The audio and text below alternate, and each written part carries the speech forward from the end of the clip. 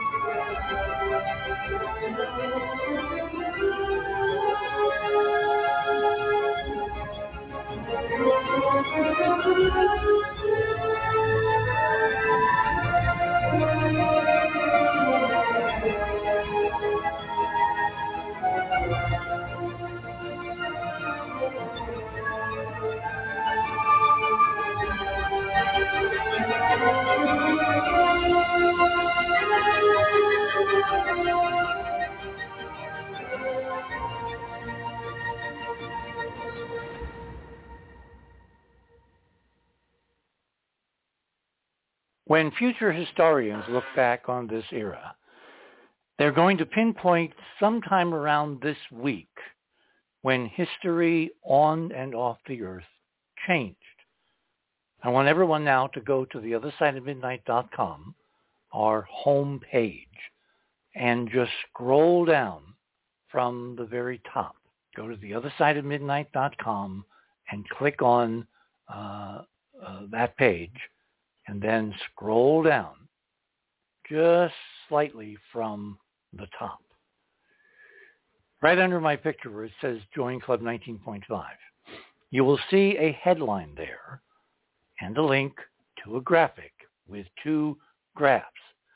This is confirmation from the North American Air Defense Command and NASA's DSN tracking that the little spacecraft that could, the Barry 1 unmanned CubeSat, which was launched on November 11th with the express purpose of testing in Earth orbit the idea of propulsion, space propulsion without conventional engines, thrusters, rockets, any reaction technology of any kind, including ion propulsion.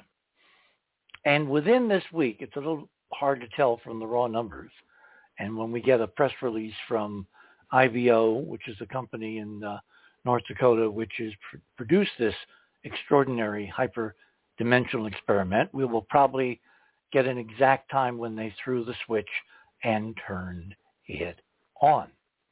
But Greg Ahrens and I, for months now, but actually focusing on this week, we have finally noticed changes in both the velocity of Barry 1 in orbit. Remember, when you're in orbit, as you go lower, closer to the center of the planet, your velocity speeds up. And when you go higher, your velocity slows down. It's called a Keplerian orbit. And it works for satellites, works for the moon, works for all the planets orbiting the sun. It may not work at the scale of galaxies. That's a big question right now in cosmology. But for the local neighborhood, it works 100% of the time. If you click on the headline or you click on the graphic, it'll make it a whole screen. The bottom graph is the velocity. Notice that it's increasing, and then it reaches a peak and then rounds down to where it is decreasing. Velocity. Remember, increased velocities are lower orbits. Decreased velocities are higher orbits. From that graph alone, for a spacecraft that has, remember, no conventional rocket engines, somehow, something is raising Barry 1's orbit. Something. Now, of course, science loves confirmatory information, so now you look to the upper graph, and they're calibrated in two different intervals, so they don't come out the same. Just eventually, you'll see, for instance, that in the bottom graph, the curve of velocity began turning up, like a couple weeks ago, whereas the altitude, which is the upper graph, was a straight line because it's calibrated in whole numbers, miles, or kilometers, 508, 507, 506, 510, 511, that kind of thing. So it only shows a change when that 5,280-foot interval of a mile, or 6/10 of that for, 1.61 times that for kilometers, exceeds the number 1. So it goes up by full integers. So in the last day or so, the steady rising of the orbit of Barry 1 that Greg and I have been monitoring finally rolled over the speedometer. So it shows a whole interval, 1 whole kilometer raise. You put those two numbers together. This is incontrovertible physical scientific proof that Barry 1 somehow, mysteriously, magically, actually, hyperdimensionally, is raising itself in its own orbit without a conventional engine on board. So what is on board? Well, two variants of what I'm calling a hyperdimensional space drive. Now, the company is calling it a quantum drive or something like that. It's based on a mathematical theory relating directly to the expansion of the entire universe, creating something called UNRAH waves. Look up UNRAH, UNRAH, I believe. But my model says that this is a direct technological proof of the reality and exploitability of hyperdimensional physics. Think of it this way. You're on a perfectly still New England pond just before sunset. You're in a rowboat. The pond is several miles in diameter. There isn't a breath of wind. You have no oars. In fact, you're sitting there bare naked. You have no clothes, which means you have no means within the rowboat of doing anything that will get you 1 inch closer to shore. Because in order to get to shore, you either have to have an oar or oars that basically pushes against the water, propelling the craft forward, action, reaction. Or if you were really desperate, you could start taking off your clothes one by one, throwing them out toward the middle of the pond and hope that the reaction to the throwing away of your clothes at some velocity would propel the rowboat and you safely to shore. But sans that, sans clothes, sans anything to throw, and no oars, you're going to sit there and you're going to freeze your you-know-what off all night until dawn when somebody sees you and they say, what in the world are you doing? And you have a very nice story to tell them. So how is Barry 1, the naked person in the rowboat, able to change its orbit, to lift itself over 5,000 feet in a few days against the pull of Earth's gravity with no engines? Answer, it does have oars. It has two machines on board that electrically are reaching past three-dimensional reality into a hyperplenum, a hyperdimension, a higher state space, and by means of interaction, melding those two realities, those two dimensions, it is able to propel itself, apparently in violation of Newton's third law, in the direction that it wants, which in this case is to raise the orbit. And so tonight is the official beginning, give or take a few days, of the Star Trek Federation, the Star Trek universe, the Star Trek, idic, the Star Trek mantra of my friend and colleague Gene Roddenberry. Because this is the beginning of warp drive. This is the beginning of finding out who is out there and why they keep dropping by and leaving no notes. This is the beginning of sending spacecraft and humans all over the solar system to reconnect with our stunning and completely hidden from most in the mainstream past. Tonight is the beginning of the Star Trek universe. And as I've said over and over again, once this little engine that can demonstrates that it could, it will change everything. And tomorrow night, we'll have 3 hours to go into detail with my friend and colleague at American Anti-Gravity, Tim Ventura.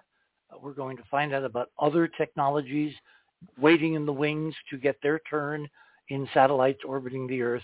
And we're going to talk about the ultimate limits, which is kind of funny because there are none, of this technology and its broad spectrum implications for everything ranging from free, totally distributed power, electrical energy direct from another dimension, but also its extraordinary impact on consciousness, the demonstration ultimately that consciousness is connected to a higher dimension. It isn't simply the product of molecular interactions in an entropic universe here in 3D.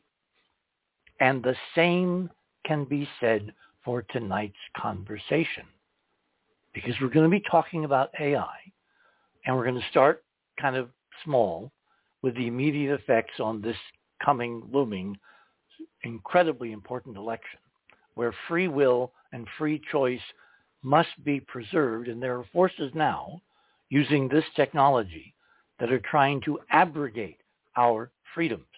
In other words, to steal the coming election.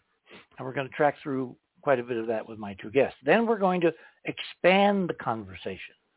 And we're going to think about the ultimate implications of the other crucial aspect of the Star Trek universe we know and love, which is the existence of Spock and Data, each in very different forms, illustrating a central theme of Gene's exploration of what happens if you explore strange new worlds and seek out new life and new civilizations.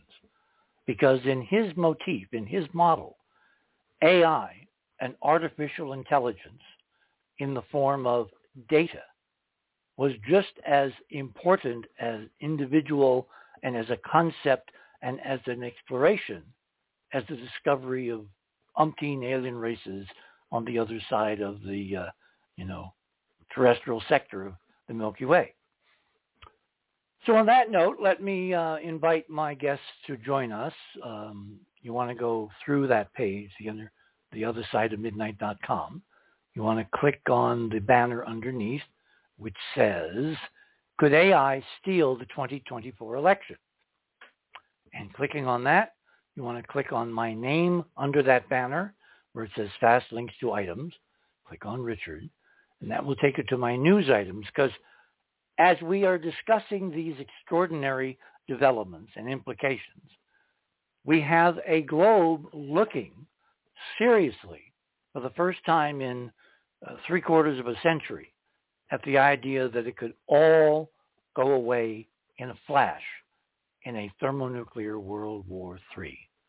Read that op-ed, read that analysis carefully.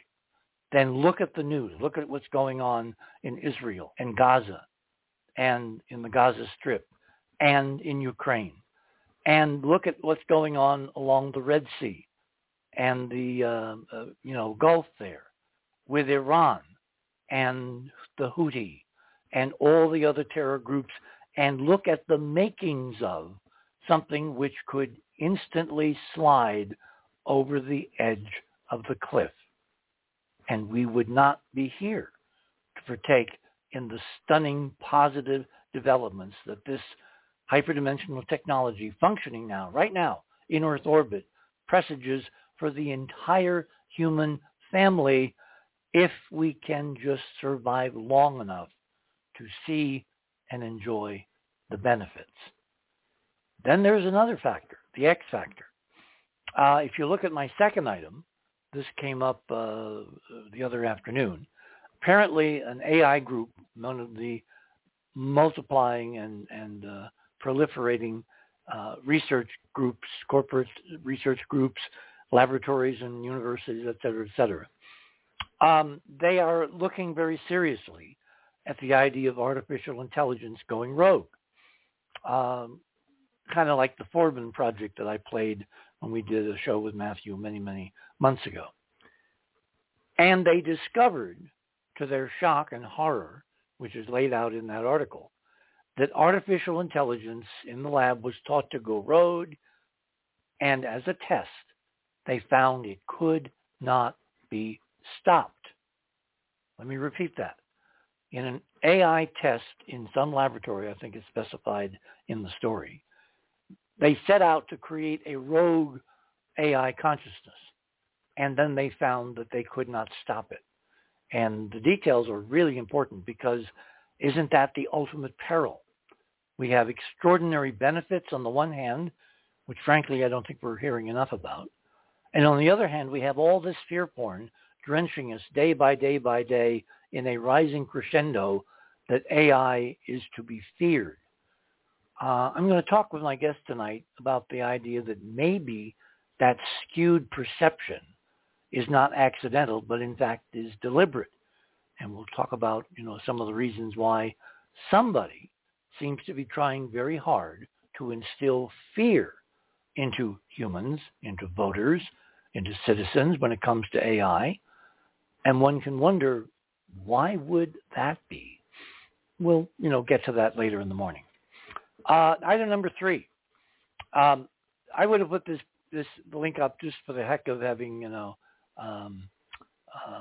the Twain right there on the screen. But this is a very interesting procedural link which shows how to differentiate between real folks, real photographs of real folks, and an AI-generated image. I presume you all heard of, or maybe even seen the AI-generated piece of art around Trump where he has 6 fingers. I'm not quite sure that's a mistake. I think that's maybe something more interesting, and we'll also add that to the mix to be discussed. Item 4, as we're pairing for this program between Matthew and me, the New Hampshire primary occurred, and just before Tuesday, election night, a robocall popped up, which sounded exactly like, to most people, Joe Biden, the president, calling them and saying basically, now, don't waste your vote. Don't go out and vote. This is just kind of like fun and games. We're not even in the race. There's no formal Democratic primary because we switched that to South Carolina. So you can just stay home. And that's, of course, part of the normal robocall lexicon where you try to disempower the opposition by getting folks to just, be lazy and apathetic and just stay home. But in this case, the president's voice, the president of the United States who said this, did not. It was an AI generating a really good fake, what they call a deep fake. So that's going to be on the table for conversation, because what we're discussing tonight in terms of the coming election is not theory. It's already here. The question is, what is our defense? For every offense, there exists a defense. That's kind of like an axiom. At some point, maybe you run out of defense. At some point, if you wind up extinguishing everything by a process that eliminates reality, there's no defense against that.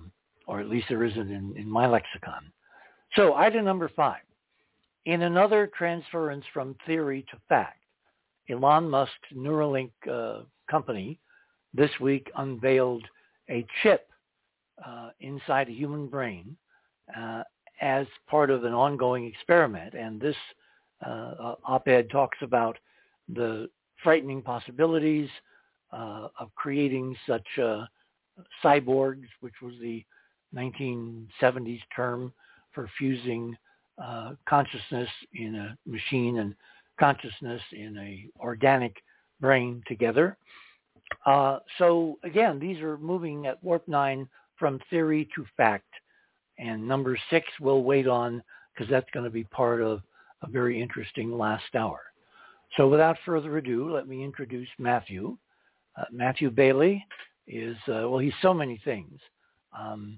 For one thing, he has a visionary pledge for humanity. His commitment is really nothing short of revolutionary, because he trying to break through an ethical AI married to a conventional political system with a deep understanding of universal consciousness, kind of not so far in the background. And he is one of the leaders in trying to envision, not just when we have current AI, which is basically a super adding machine, to real sentient AI, in which case everything again changes. We also have with us Rhonda Binda. When Matthew and I were kicking the show around, I said we should have someone who has smarts in the real world political environment, and that is Rhonda, who was a native New Yorker whose parents moved from Guyana to the land of opportunity to pursue the classic American dream. She was identified as gifted at an early age and fell in love with technology from the time her elementary school wheeled in their first and only computer run by steam. No, I just made up the last part. She pleaded with her parents to purchase one and then set forth on a journey, a lifelong path of the exploration of the power of technology, and obviously the interaction of that technology with the current American political system. After receiving scholarships through her academic career, she worked in the West Wing of the White House right out of college at the height of the technology boom. This is back when people were saying, well, Al Gore claimed to have invented the internet. No, he never said that. Throughout her 25-plus year-long career, she's been at the intersection of technology and government and was the only American voted as a global People's Choice Leader in smart cities, and helped establish the bipartisan U.S. Congressional Smart Cities Caucus in 2018.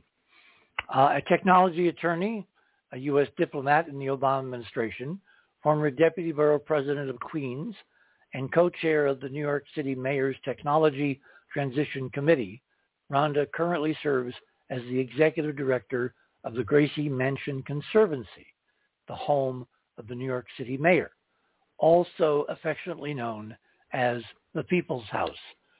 Rhonda's an adjunct professor at City University of New York, serves as a state committee member of the NYS Democratic Party, and lives in Queens. And our resident metaphysician, considering we're going to be talking about consciousness, AI, and ours, and maybe we're making to find a distinction on a point, Georgia Lambert is with us, who worked with Manly Hall, has written numerous books, is an incredible artist, really amazing, fine artist with symbolic art, par excellence. So to all three of my panelists this morning. Good morning and welcome to the other side of midnight. Good morning. Great to be here, Richard. Good morning, Richard. Morning.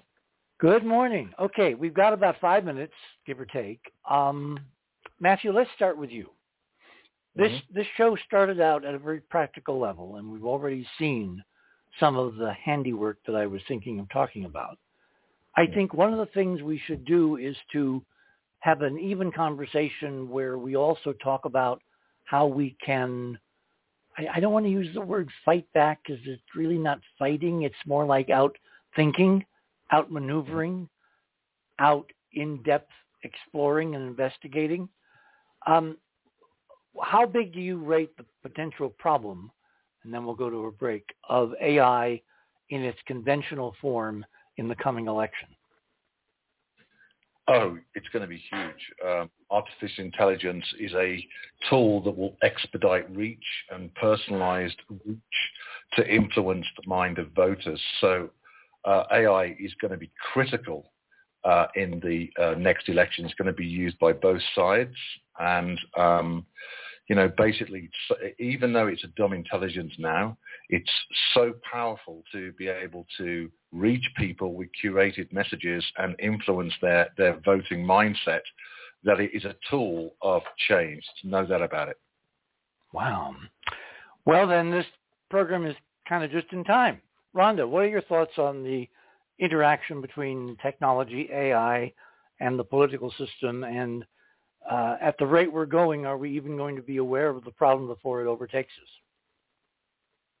Well, I have to thank you, Richard, for bringing this issue to the top of everyone's minds and for helping more of us think about it and become aware. And it's so great to be here with you as well, Georgia and Matt. I think that this is as much as a race, a technology race, as a political race.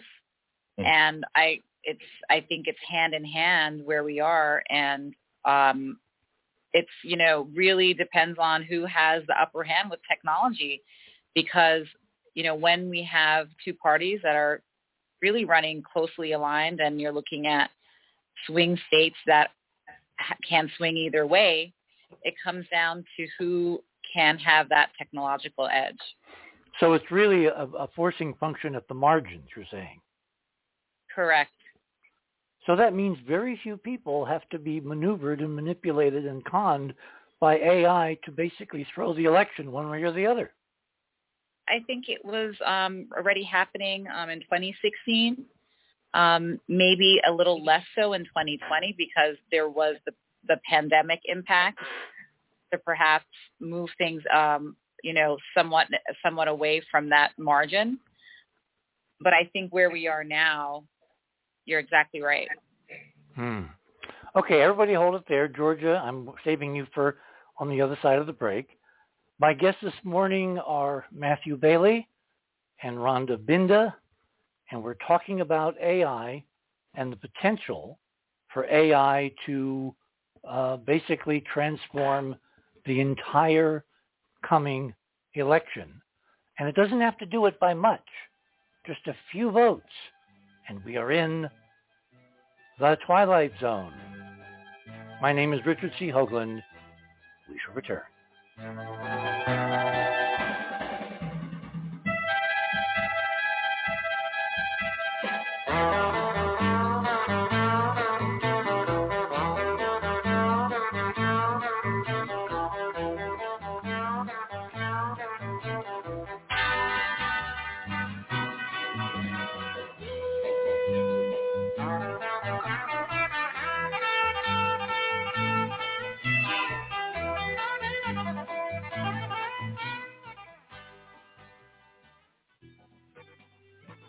theothersideofmidnight.com.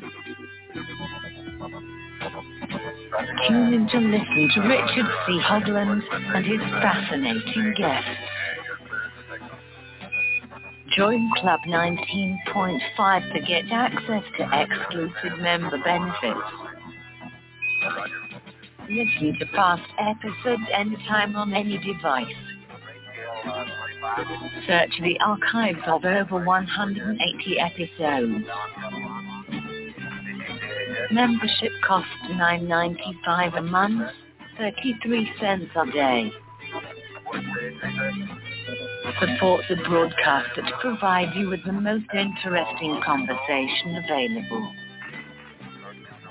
Talk radio at the cutting edge of science and thought. theothersideofmidnight.com.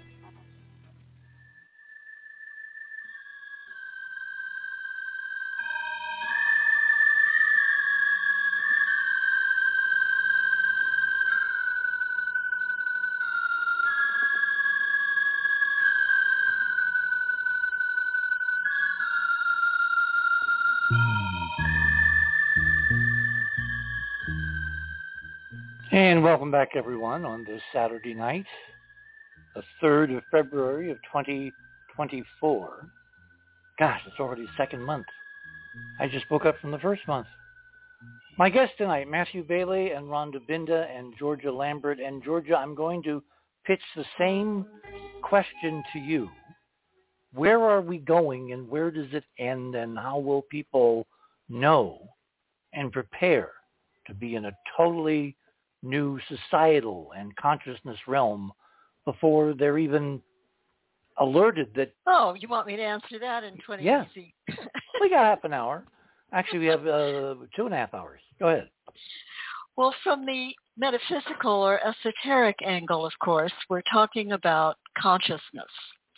Now, from the metaphysical model, everything that is anything, whether it's an atom or a solar system or a galaxy or anything in between, everything that is anything in this manifested or incarnate universe is a trinity, which is why the concept of the Trinity is so central to so many different religions.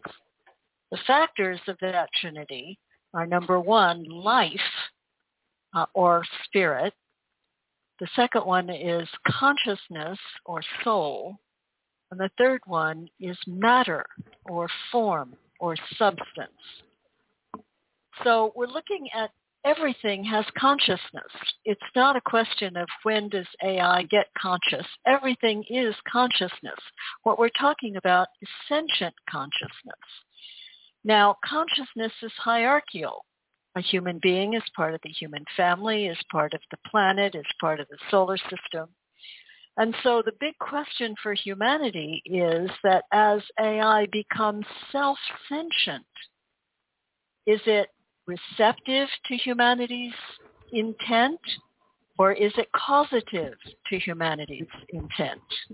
What do you mean? What do you mean causative? Meaning it's higher up on the hierarchical scale. In other words, it overshadows us rather than us maintaining control and overshadowing it. And that's, of course, the big question. In terms of the subject of the political situation, it would be wonderful if we could truly say that every human being could think for themselves. But at this point, most human beings don't. They operate from the emotions, from their own built-in responses. And whoever comes up with a technology that can push those responses one way or another, they're going to win. So that's really interesting because that reminds me of Socrates' view of democracy. I don't know whether you're familiar with that.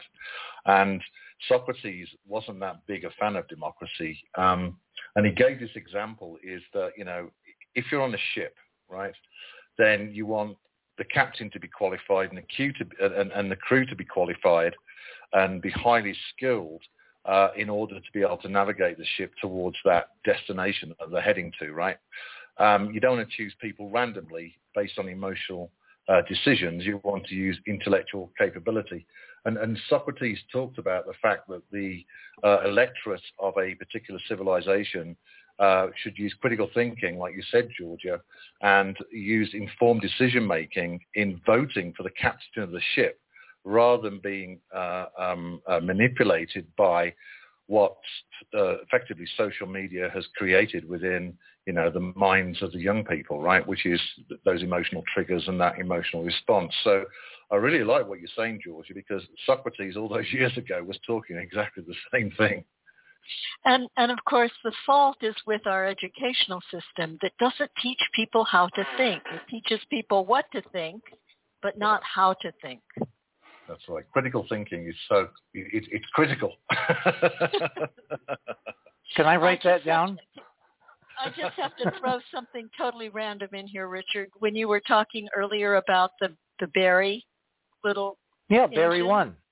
By the way, Barry 1 is named after a bat that flew into the Rogue Space Systems company headquarters in Laconia, New Hampshire, in the middle of the woods. I used to go up to New Hampshire all the time. My parents and the family and all that. We'd picnic. We would work up there. Anyways, very, very beautiful, gorgeous state. And Laconia is just a little dot on a map.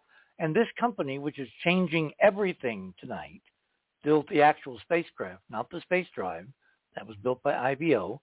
But the Rogue Space Systems has basically created the bus in which the engines are being carried. They had this bat fly in one day, and they called it Barry. And I think that I want to talk to these people even more now because it's obvious that they've named their spacecraft in a very punny way after a technology which can cause this little guy to ultimately go faster than a bat out of where. What I'm going to say is looking at the chart that you had everybody look at the beginning of the show, is that its trajectory changed on February 2nd, which is Candlemas, the ancient festival of Imbolc, which is the start of the new year. The cycle of matter begins its climb to the spring on that day. Wow. Well, I've been suspecting that if they're doing this, they have a big enough picture to know that it has far more real-world effects than, quote, just technology. And again, the odds are unknowable, but someday when we get to talk to them, maybe they will admit they pushed the button on Candlemas Day. Why would that be interesting symbolically and in looking at it in terms of the occult physics? Because it's the start of the year's cycle. Which means that matter has eternal cycle where it gets impregnated with the new stuff, the wisdom overshadowing humanity for that year to be unfolded. Oh, so it's like imprinting this on the year. Right. They're trying to stamp, this is the new future, vote for it, think big, look up, think Star Trek. Yeah, it's the beginning of that cycle. Matter completes the cycle on winter solstice, where matter delivers the Christ at the darkest, densest time of the year, the divine child, and finishes her cycle as mother, but she has to get re-virginized for the spring cycle to start, and that begins on Candlemas. So it's looking like it really isn't accidental, right? If you believe in coincidences or not. Well, remember FDR said in politics, I'm coming to you, Rhonda, there's no such thing as coincidence. So what is your take on some of the things we've hit on already? Well, I mean, I think that that gives me, really some hope that there is something I do believe that's, that's guiding us all. And I have to believe that it is, something that is benevolent and caring for humanity. So it's, it's interesting to talk about the policy and talk about the logical, but it really does allow you to think that there perhaps other, things that are happening that's beyond. And, we can talk about the power of technology, but perhaps there's a lot more to it. So that is very hopeful to me, because if we just look at that alone, to your point, it would be really hard to rein it in. See, I'm going to be very argumentative and say everyone who says that is wrong, even you, Rhonda. You know why? Did you guys ever see an old movie with Cary Grant called It Takes a Thief? Yes. The way you fight a bad AI is with a good AI. Right, Matthew? So this goes down to the Bailey Challenge. Remember the Bailey Challenge we had on the show? No. Please remind us. Yeah, it was on this show that I think you coined the term the Bailey Challenge. And this plays into what Georgia and Rhonda have been talking about, is that there's a philosophical crisis that humanity is going through. And it's based on what Alan Watts talks about. Are we part of an intelligent design, spirit, body, mind, or are we a result of chaos?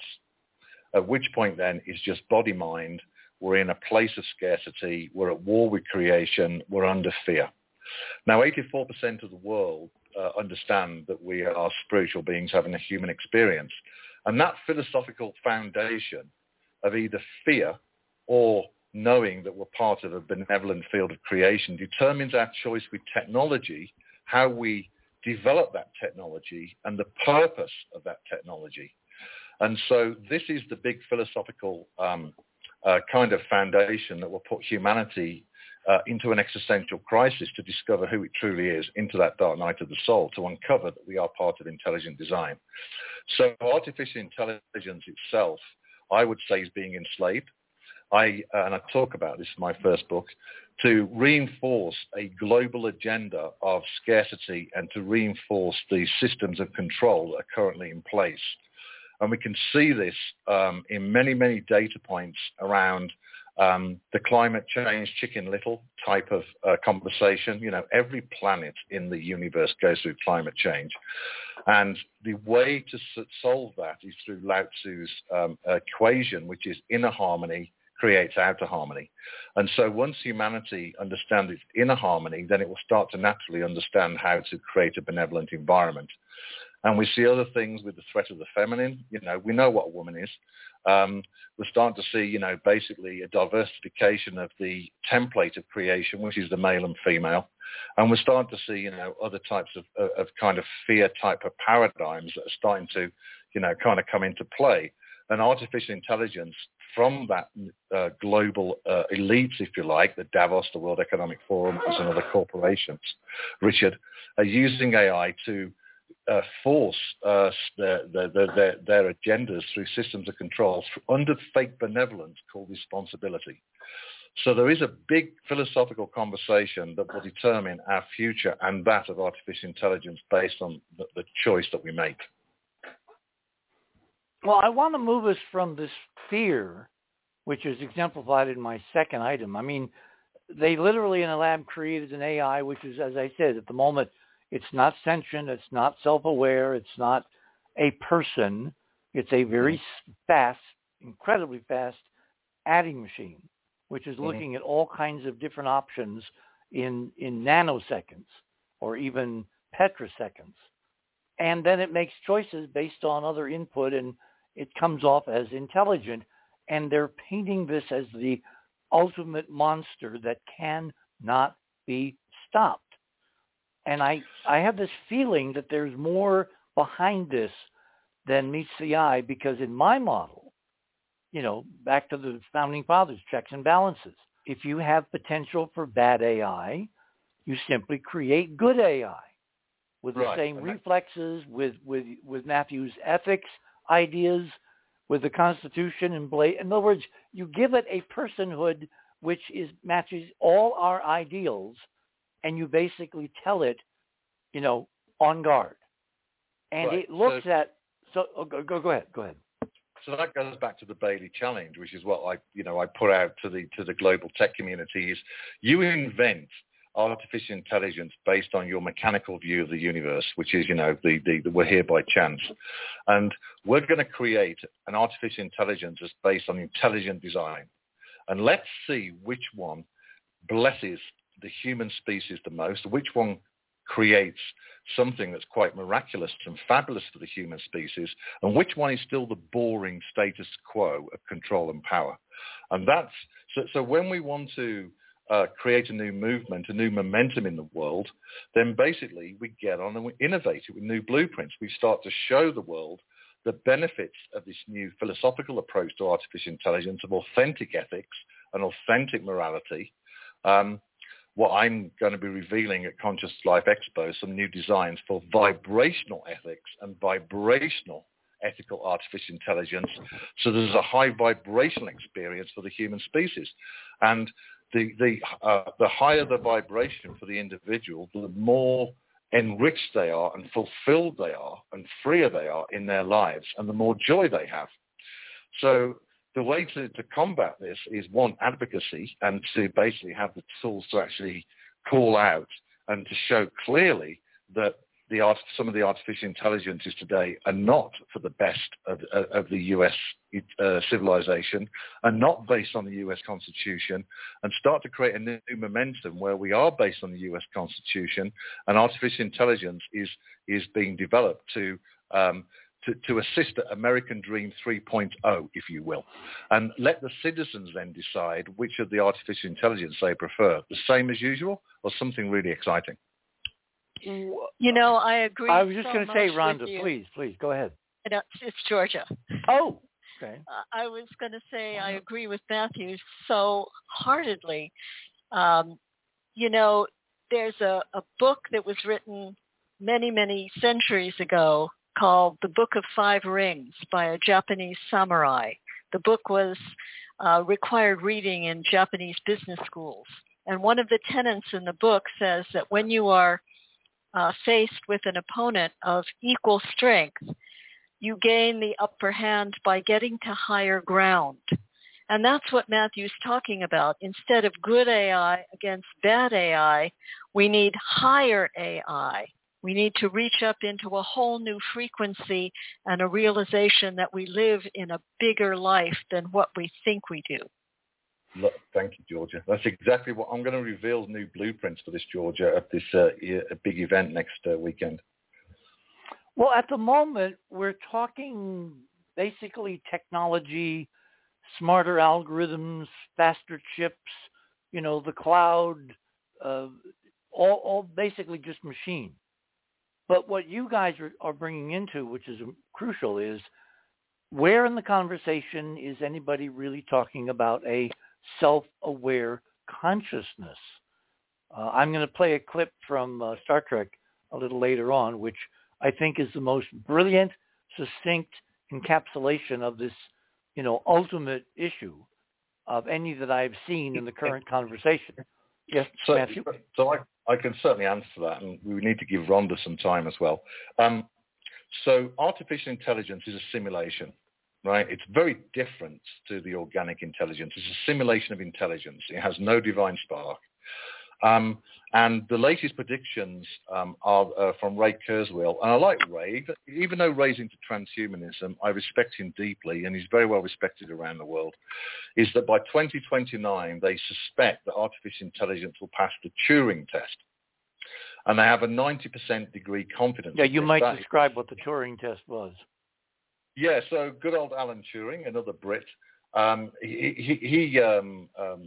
won't go into his full history, but basically he proposed. Well, he was a computer genius of the last century. All computers are based on the Turing machine today, right? And he's the guy that invented an electromechanical machine called the bomb that basically unencoded the Enigma machine encryption from the enemies and brought World War II to an end by 2 years and saved about 2 million lives. The guy was a genius of our time. Anyway, so the Turing test is very simple. Imagine a curtain, and there's two entities behind the curtain. One's a human, one's a machine. You have no idea which one it is. And you ask a series of subjective questions, and based on the responses, you can basically determine who's a human or what's a machine. And when you pass the Turing test, you can't differentiate who's the human behind the curtain. Basically, AI is behaving exactly as a human. And it requires a huge amount of innovation still. We need mathematics for reasoning. We need mathematics. There'll be no inner moral compass, but mathematics for cognition. So there's a whole range of new mathematics that are needed.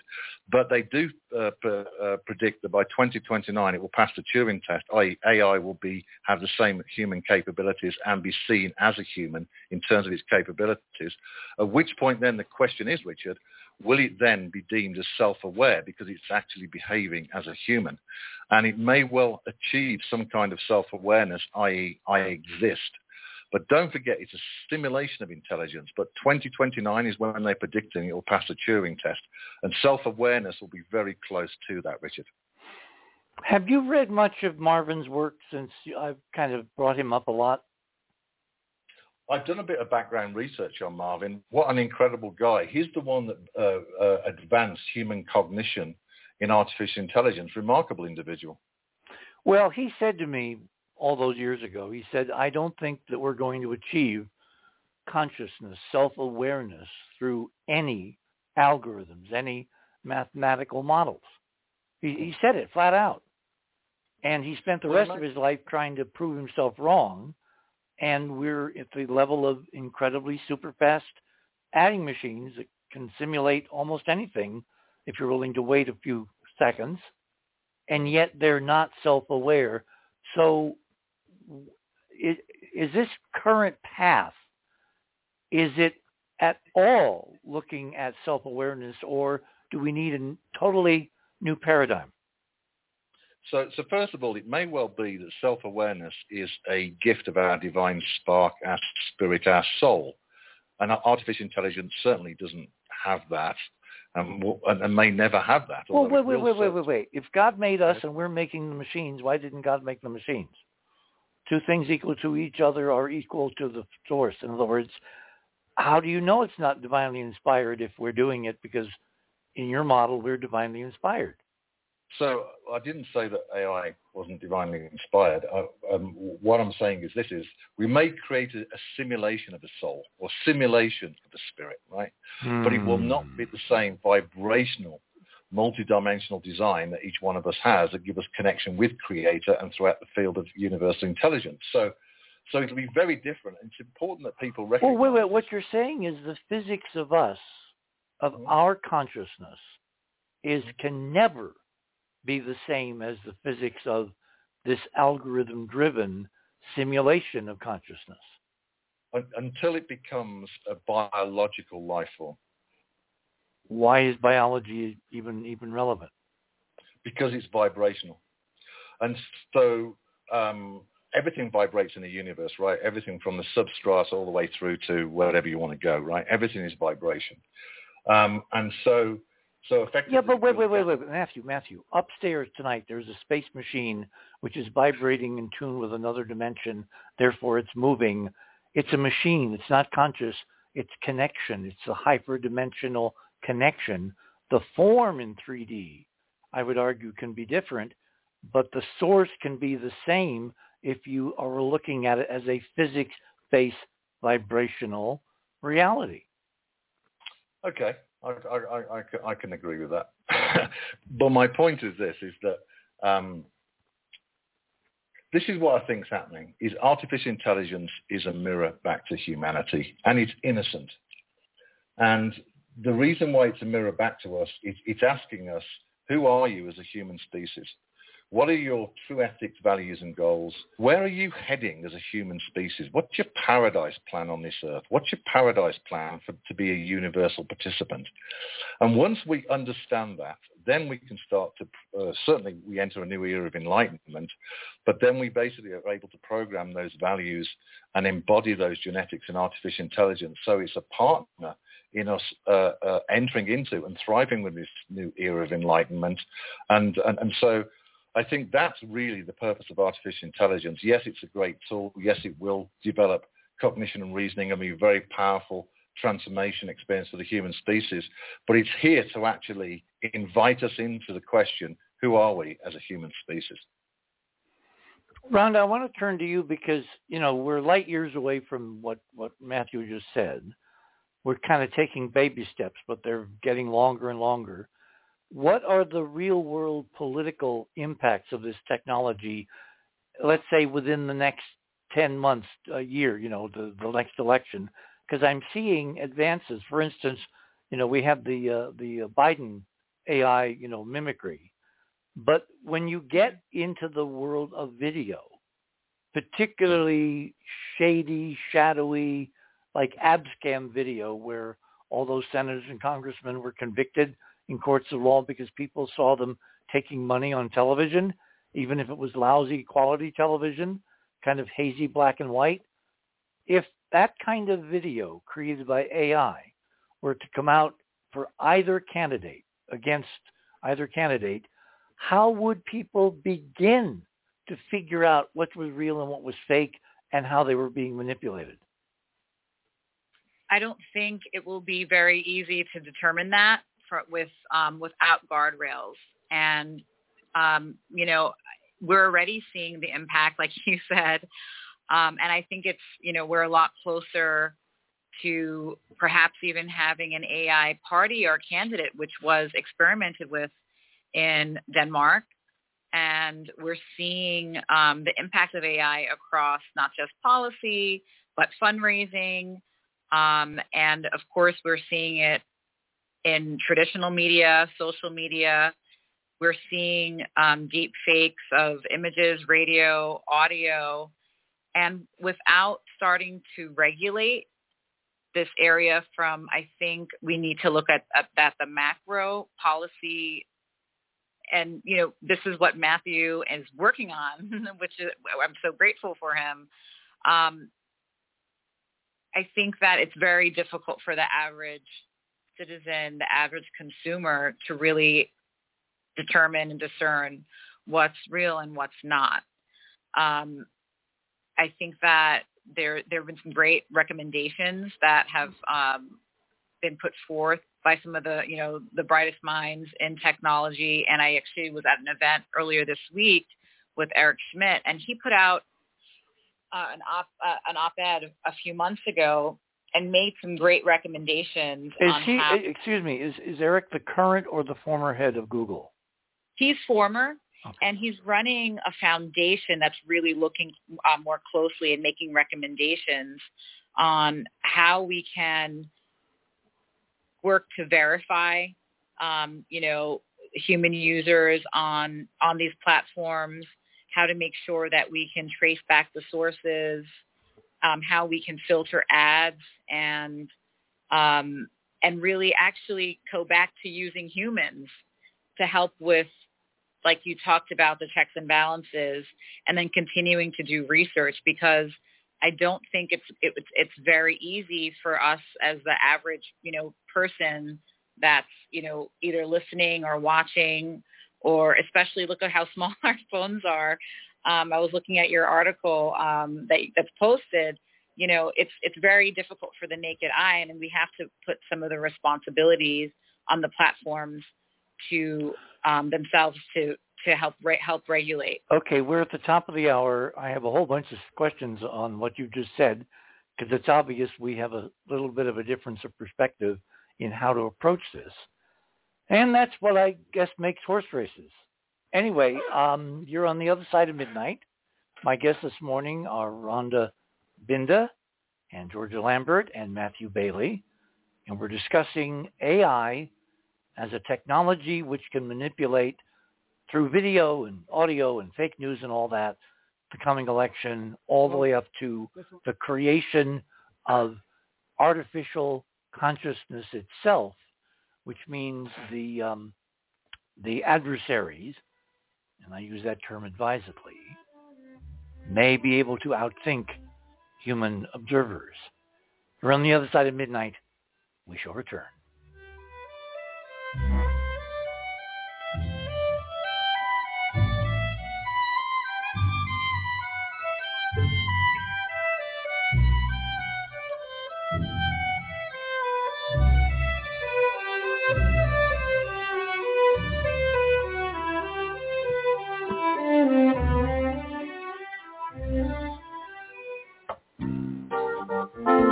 TheOtherSideOfMidnight.com.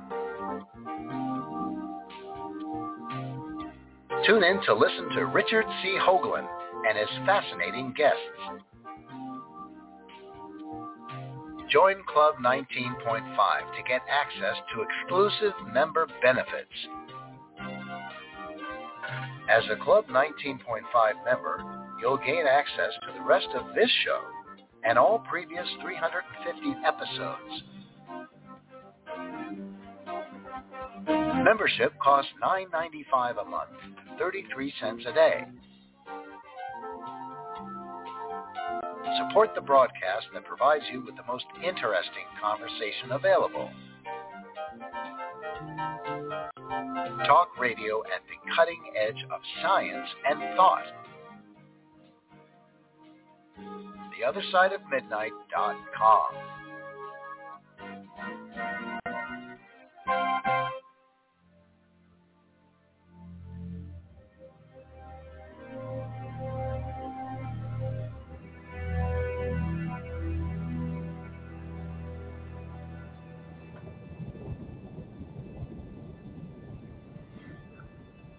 And welcome back, everyone, on this Saturday night.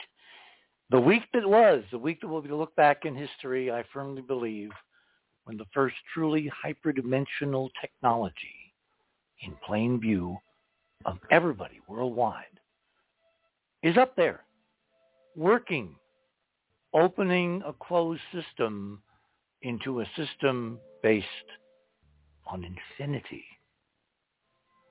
Anyway, my guests this morning, Matthew Bailey and Rhonda Binda and George Lambert. Rhonda, let me pick up on what you were just saying, which is that there is, in your perspective, the only thing that's really going to work is to get ahead of the curve when it comes to regulation, create laws that put straitjackets and guardrails on this technology so we never lose control. Am I correct? I think we deserve that. We deserve to know whether what we're looking at, reading, consuming, whether the source is really from who you think it's coming from. And I think that there are a few states that are moving in that direction. And again, we're playing catch up here. We need to get ahead of the curve. And, you know, we have our states as laboratories that are looking at various legislation in California and Washington, Texas, Minnesota, Connecticut.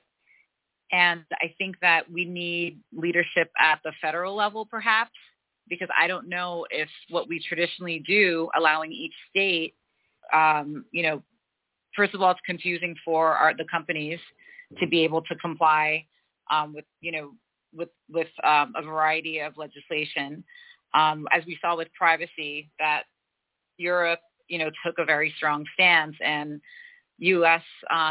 Business operations have pretty much, I would say, adopted, even though we may not have a stringent privacy regulation here, just because it's easier to operate globally for them.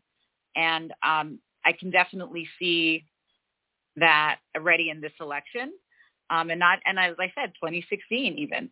If we look back and we see that the outcome of that election, I do believe that because President Trump had 10 years of media data from the show Apprentice, that helped him in being able to target voters in those, you know, handful of states where he needed to target in order to get those swing states to come his way.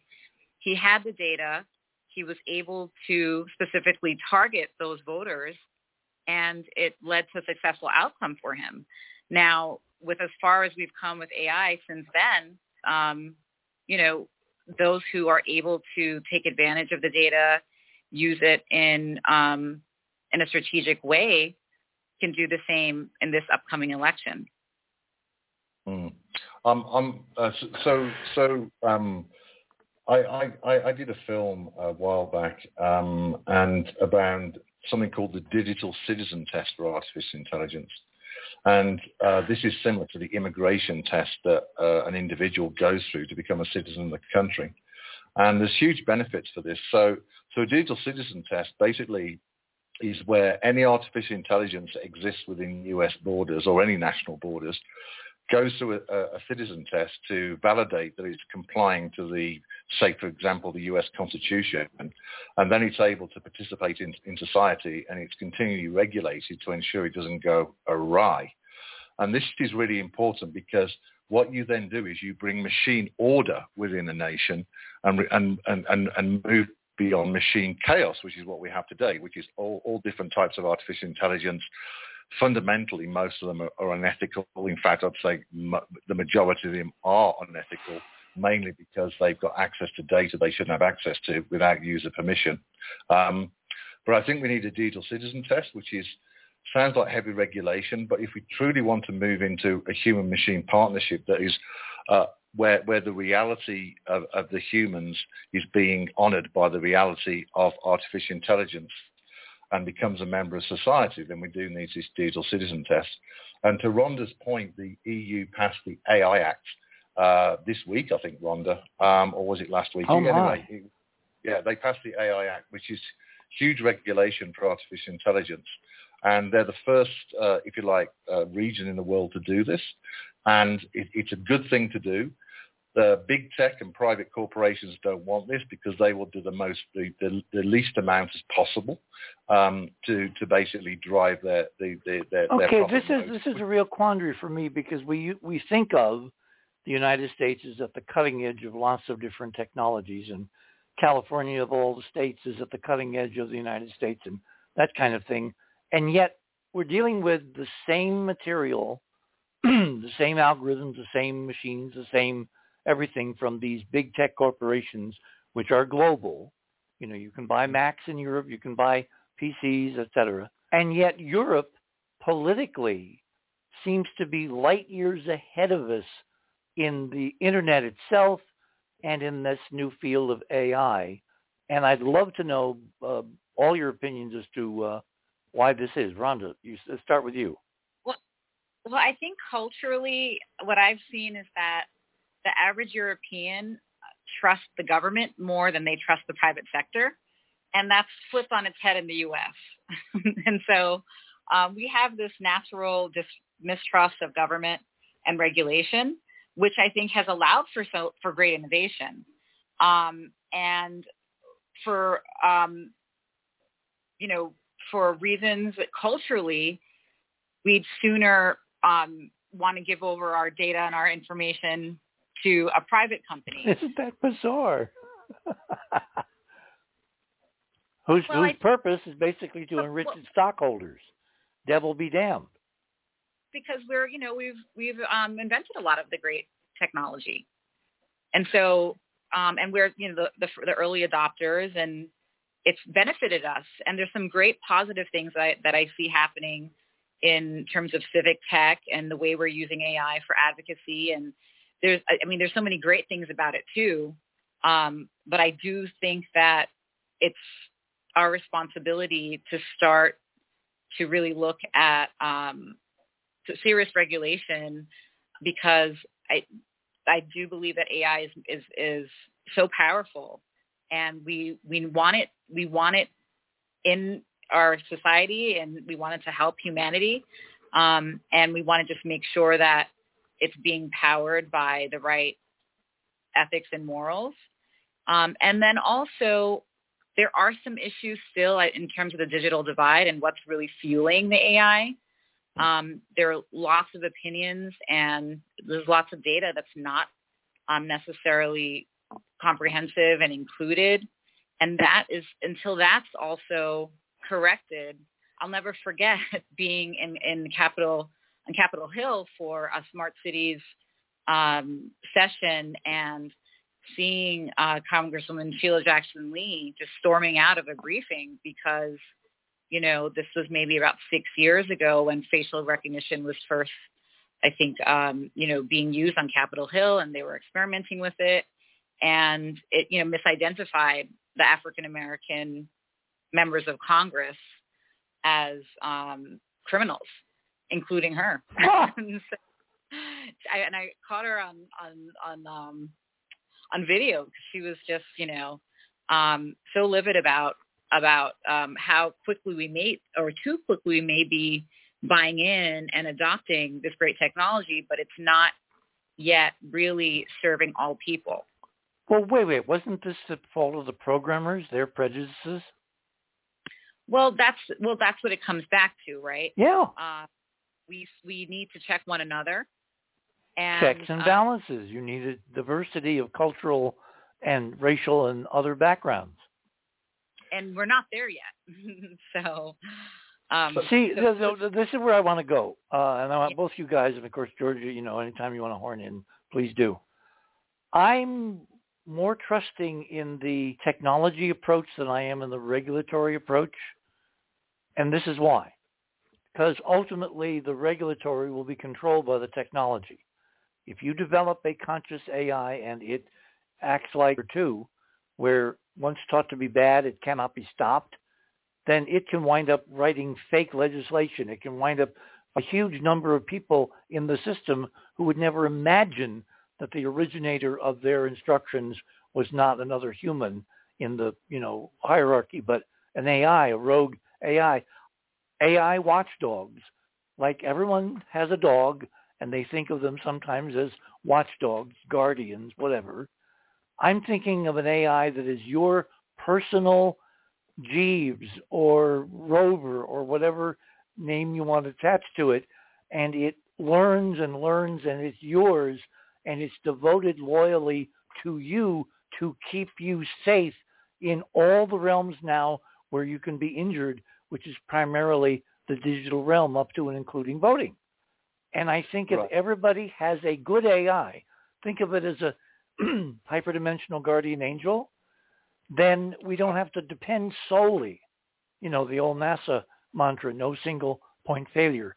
We do both. We create the proper legislation, but we back it up with individual loyal AI whose first objective, a la, Isaac's laws, is the preservation of your human life, well-being, and existence. Yeah, so this is what I wrote about called the digital buddy, and actually I talk about digital demons and digital angels. Oh. And so there's a to lot. Boldly go where someone named Matthew was gone before. Okay. There we go. So I've been speaking about digital angels and digital demons for a while. I'm going to go even deeper into this because we do have digital demons out there that I think violate the non-aggression principle that Foster Gamble talks about, which is universal morality, which is no force, no coercion, no theft. And so I think that... That's kind of like the libertarian creed.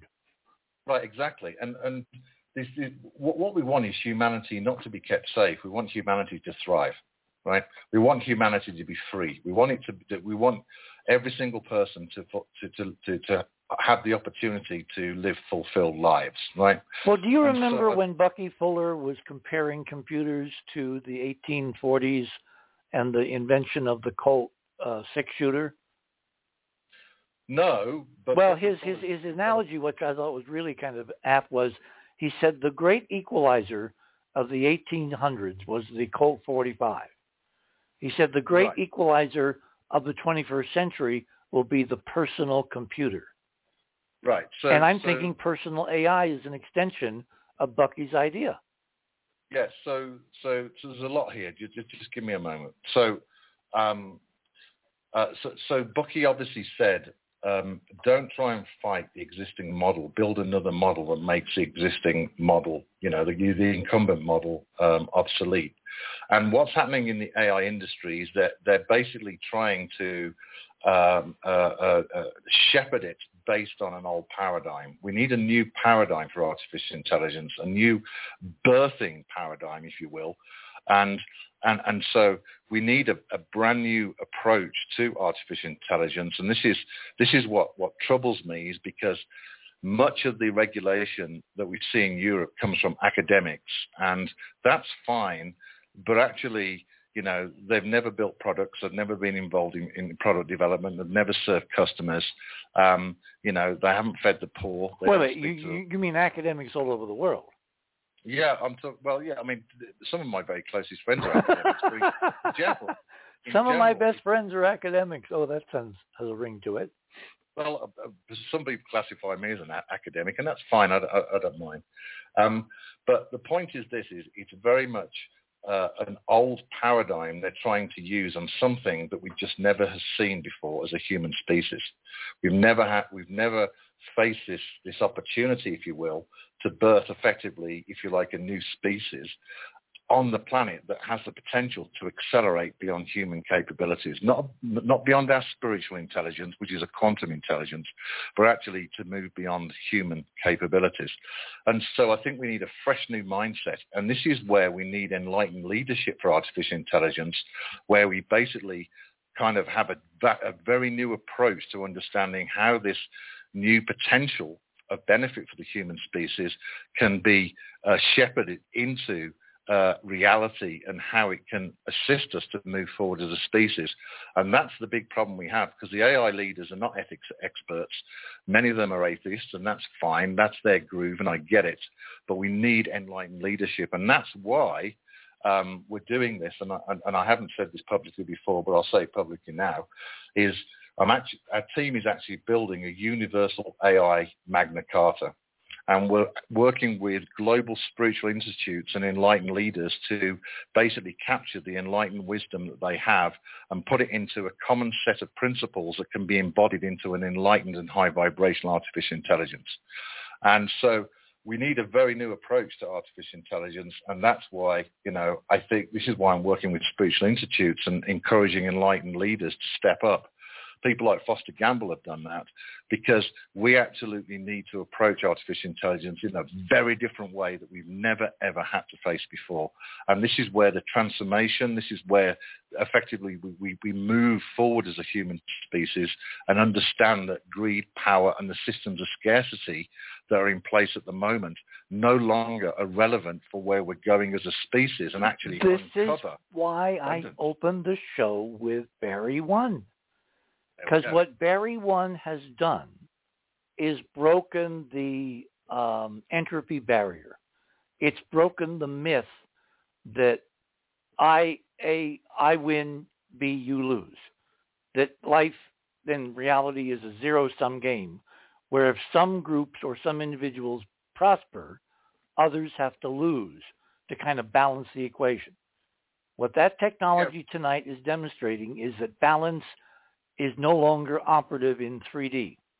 You have a source of infinite information and energy with zero environmental cost, with extraordinary potential to make everybody rich, which will subtract from the human condition most of the reasons that we fall off the wagon about war, about greed, about envy, about all this stuff.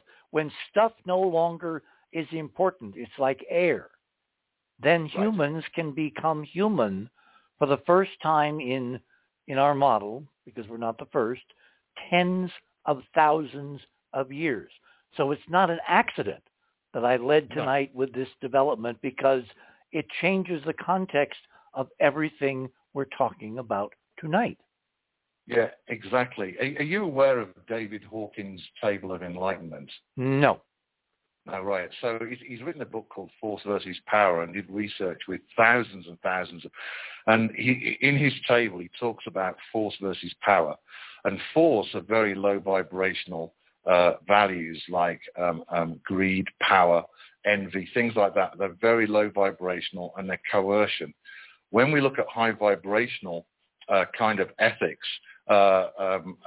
then what we're looking at is basically kind of an evolution of who we are as a species, and an evolution of how we operate as a species, and transcend beyond these low vibrational things of force and coercion into something that's more magnificent. So, I think that, the AI is this mirror back to us, Richard, for us to really uncover who we are as a species.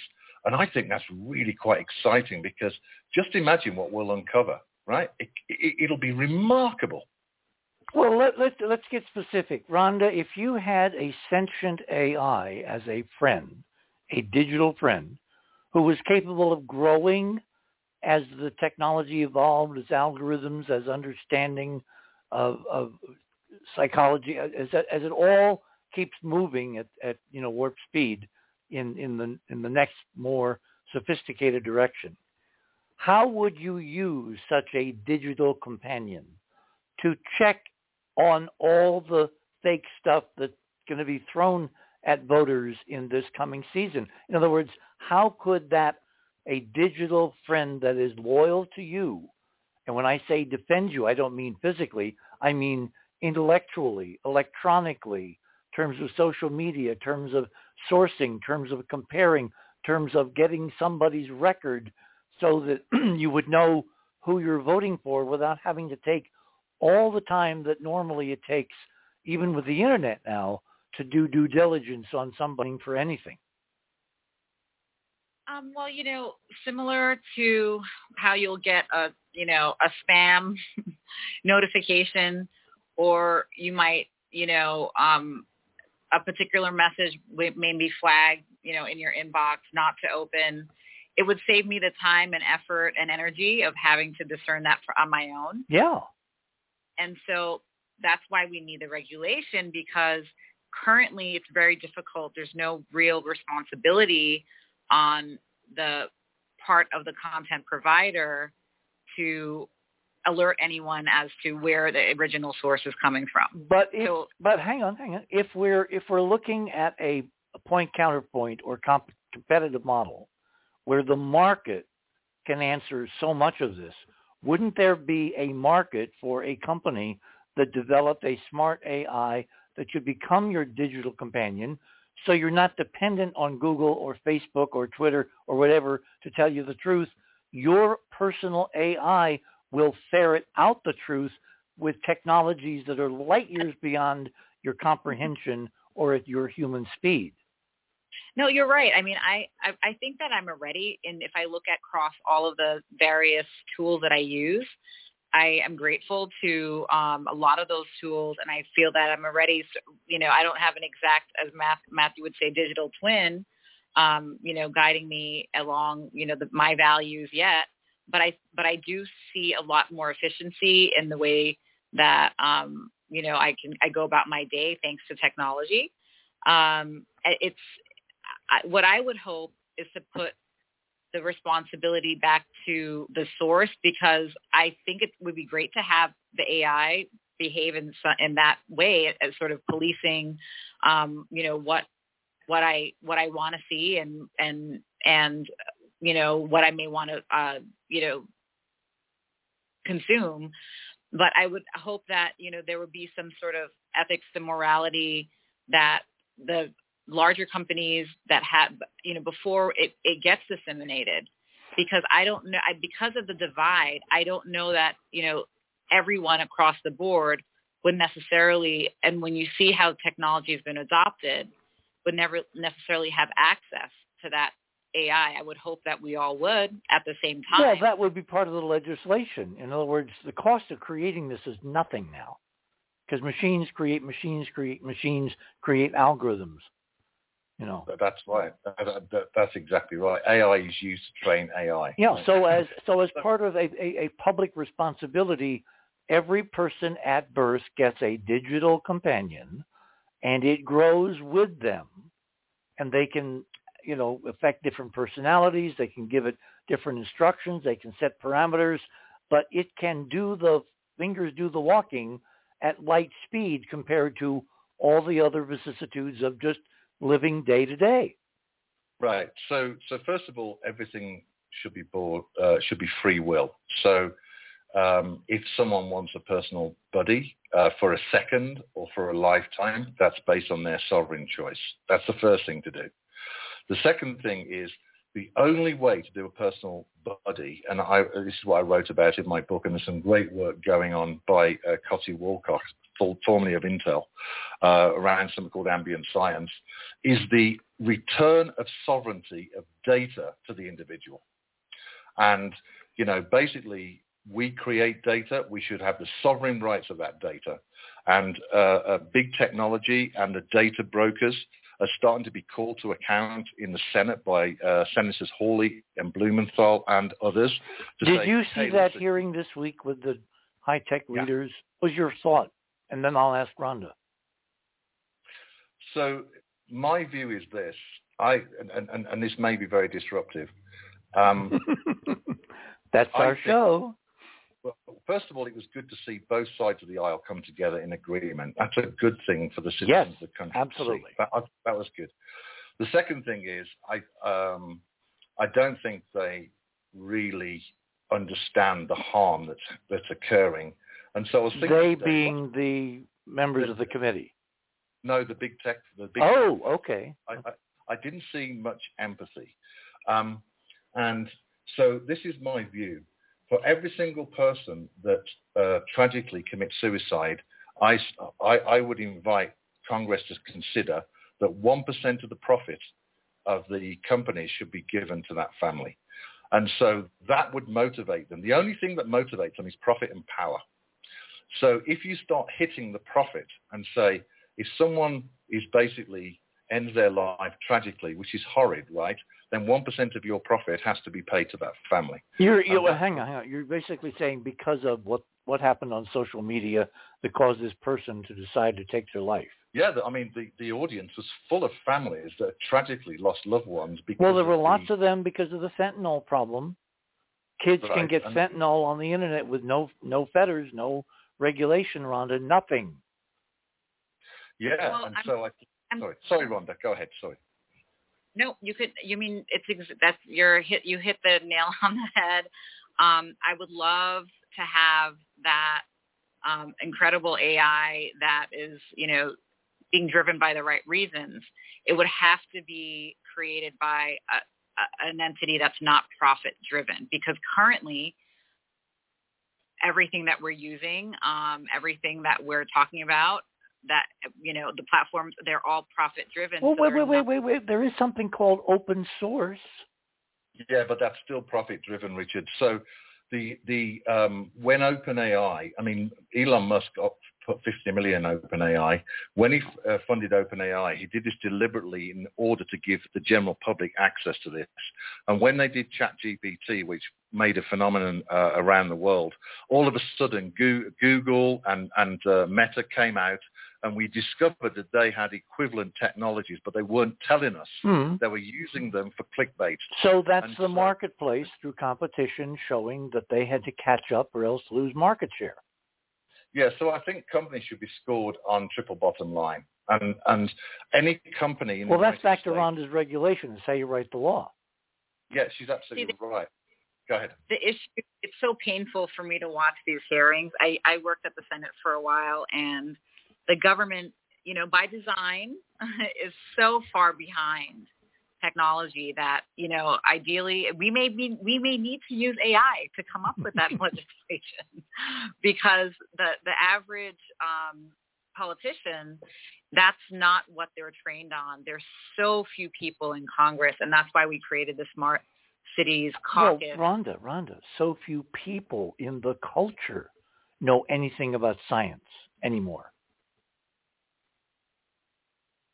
And there's a lot of effort to excite students again about 30 seconds areas, and I think that's true. But you said earlier about PCs.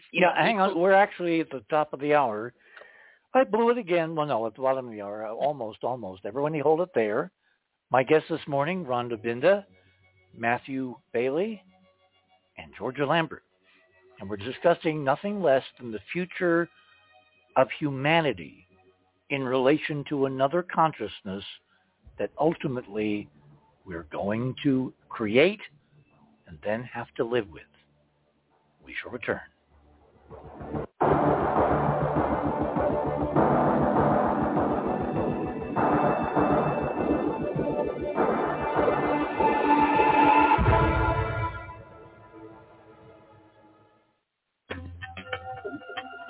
theothersideofmidnight.com. Tune in to listen to Richard C. Hoagland and his fascinating guests. Support the broadcast and don't miss another groundbreaking conversation. Join Club 19.5 to get access to exclusive member benefits. Listen to past episodes anytime on any device. Search the archives of over 180 episodes. Membership costs $9.95 a month, 33 cents a day. Talk radio at the cutting edge of science and thought. TheOtherSideOfMidnight.com.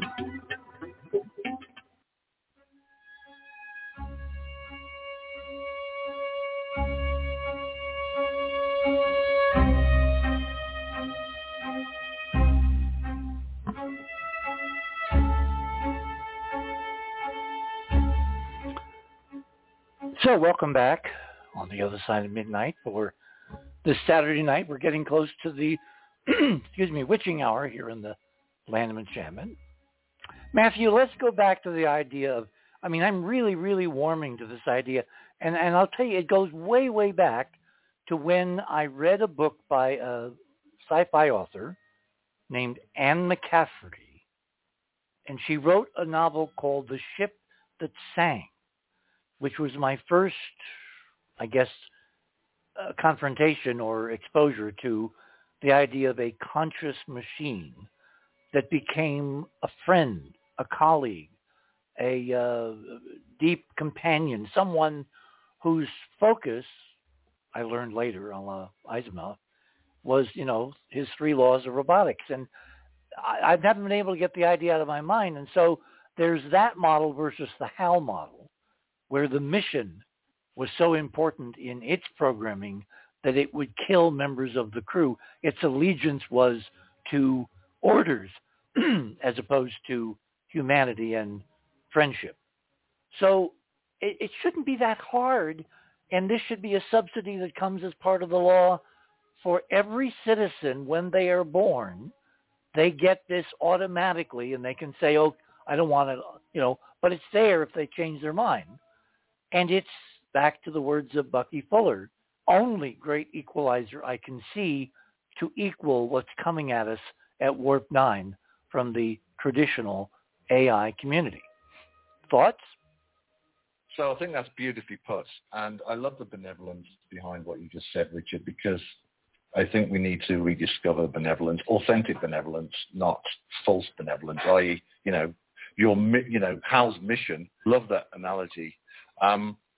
So personalized artificial intelligence, I actually wrote about this in my last book, and actually wrote an introduction to the next book I was going to write around artificial intelligence being another human sense, if you will. And so to go back to data sovereignty, when citizens have their stewardship of their own data, say, for example, in their own vault, that's their vault, then we can have an algorithm that could be open source that learns from that personalized data of the individual about the individual and keeps on learning with the individual as the individual evolves. And this comes down to personal culture, personal development, and personal freedom and sovereignty to thrive. And so, the universe is based on the law of expansion. We have to keep on expanding as a human species. We can't get stale. That's why the current systems and what Davos and the World Economic Forum are trying to do, coerce the current systems that keep us stale. We need to be free of those systems into a new growth paradigm.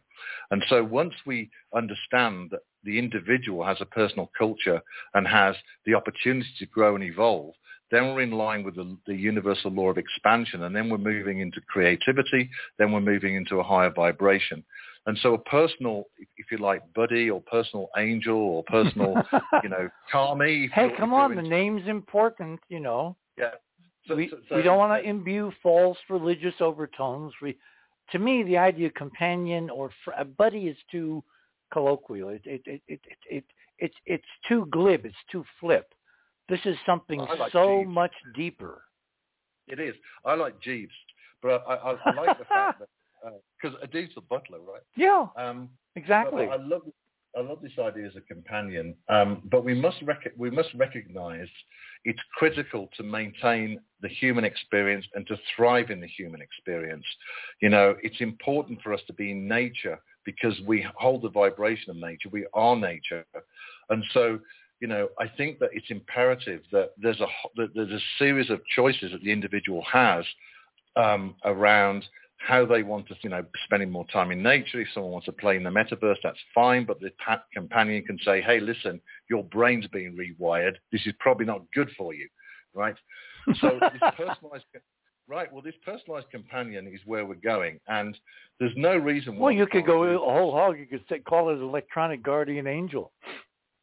Well, we could do that too, right? I mean, well, everybody would call their friend companion something different, and it would be part of a panoply of friends, not to supplant the organic human friends, but as someone who had capabilities that we only wish we could have had 50, 60 years ago, to look at the world, distill what's going on, trend curves, good, bad, choices that we have to make.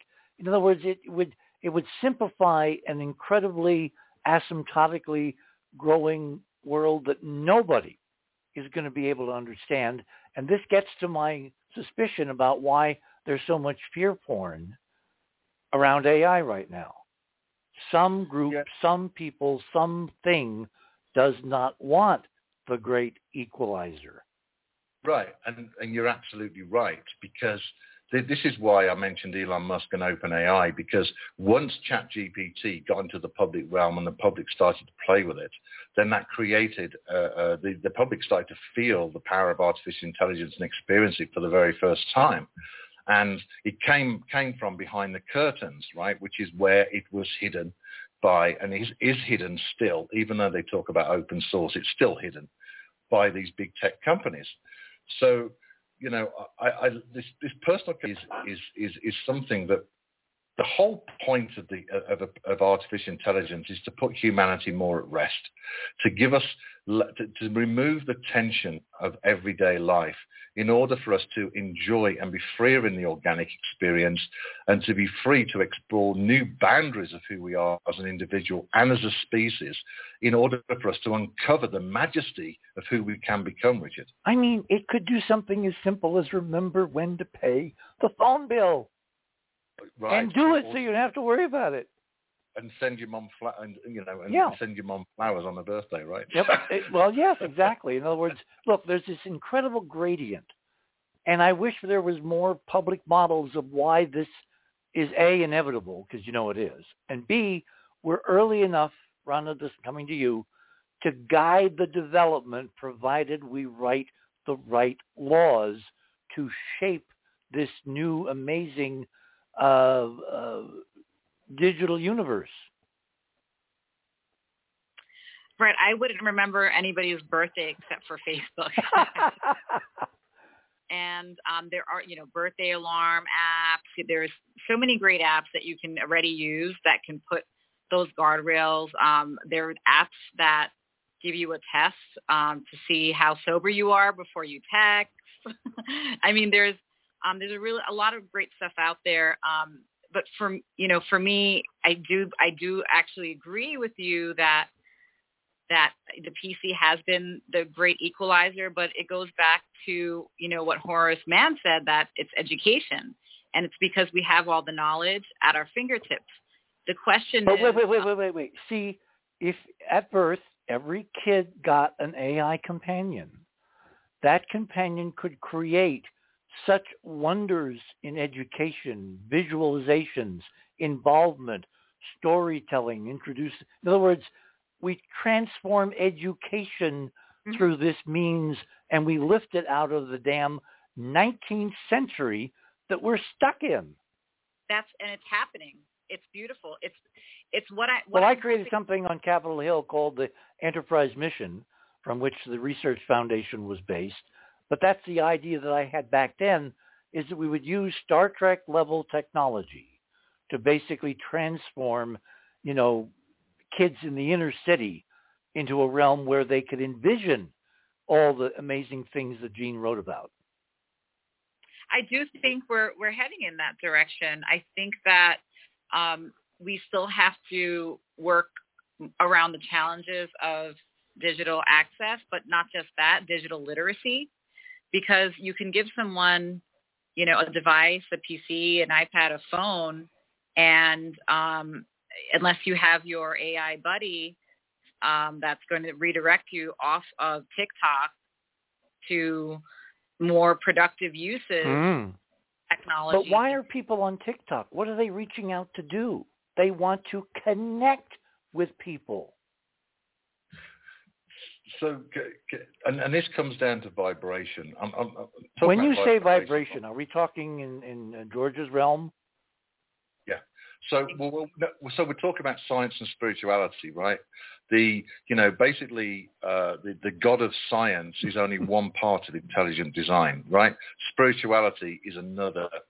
Spiritual science is another part of intelligent design. We have this spirit, which is a quantum spirit, right? So at the quantum mechanics level, everything is vibration. But when we come to the organic, then we're talking about the well-being, and Georgia can probably help with the terminology here, because your esoteric and mystical wisdom will really help with my words here, Georgia. So please chime in. I'm going to stop and let Georgia say something. Oh gosh, there's so much. Take your pick. This is a feast. I know. A couple of things have occurred to me. First of all, when you're talking about your AI buddy, look at the relationship between Michael Rennie and Gort. Yes. From the classic, Still. The old one, the original. Yeah, the original. One. I mean, that's a buddy that was intent on preventing harm, but it was harm to a greater life. Well, I believe if we get the outlines of a galactic federation, policy or politics, that they had ceded certain responsibilities to the robots because they did not trust themselves to be infallible at the level that the robots would be in making these life and death decisions. The other thing that occurs to me, and of course I agree with everybody here about how boring. the expansion of humanity and the spiritual right to grow and evolve as a soul and all of that. But in the short term, I want to bring up something that is not as pleasant, and that is that we're talking about AI telling us what's true and what isn't, and that we should have the divine right to know what's true. And I agree with that. But at present, there is a level of human consciousness that doesn't care whether something's true or not. They're only looking to see if it stimulates their emotional field in a way that makes them comfortable. And until that is worked through, there's always going to be this resistance. Which gives us... So what you're saying is there's a contingent. Would you put a number on it, like maybe a third? I don't know. Okay. I don't know what the percentage is, but until that. Let me finish my thought, which was, if there's a third that are devoted to self, as opposed to the greater humanity as a whole. In other words, greed, selfishness, me, I, ultimate narcissism. That cannot be solved technologically. Right. And that brings me to, 2 points that also came up. One is that competition has done a lot of good things for humanity. We've used it to build ourselves to where we are today. But competition has to give way to cooperation. And we don't have any models, or very few models, of how that works. For instance, sports are competitive. Our economy is competitive. The only time we see cooperation to create something above and beyond the parts, the whole, are the example, for instance, of a symphony orchestra, where every individual has to be wonderful at their own instrument, and then when they're really good, they get to join others to make something so big and beautiful that no one one instrument could do it alone. Mm-hmm. Another example would be the old Quaker barn raisings or quilting bees, where people come together to create something collectively that is more than any of them individually could do. So how do we get to that place? Well, what came up earlier, I think Matthew brought it up, is that AI is a reflection of ourselves. Esoterically, our outer environment is a reflection of our inner environment. Whatever patterns of thought or feeling that we have get reflected outwardly, create experiences for us to then live through, learn to be better at, so that we change. And so I think that the initial outpicturing of AI is going to show us what we are, and we're going to see that we don't like it, and we're going to be better. I love that, Georgia, and that's the existential crisis I sense humanity will go through, the dark night of the soul. Yeah.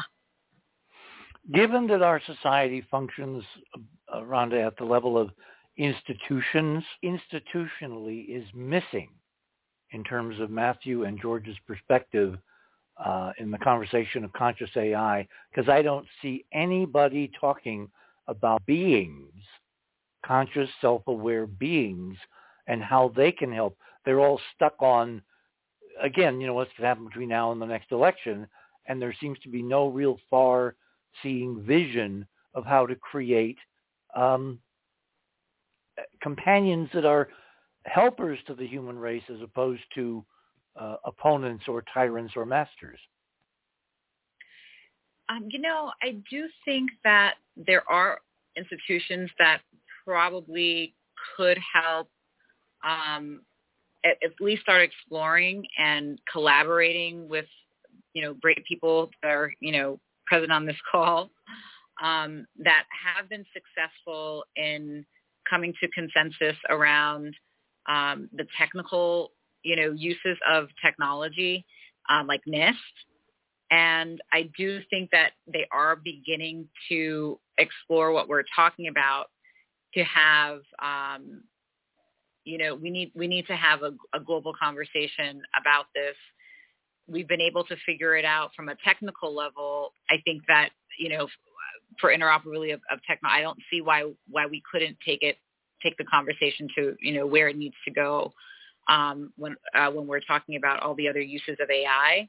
And it's just a lack of leadership. And to your point, there might be some forces that don't necessarily want that to happen, because those who have the control over it right now may not want it to be truly open source and to bring that consensus. Yes, that's exactly what I was saying. So how do we counter that at the legal legislative level?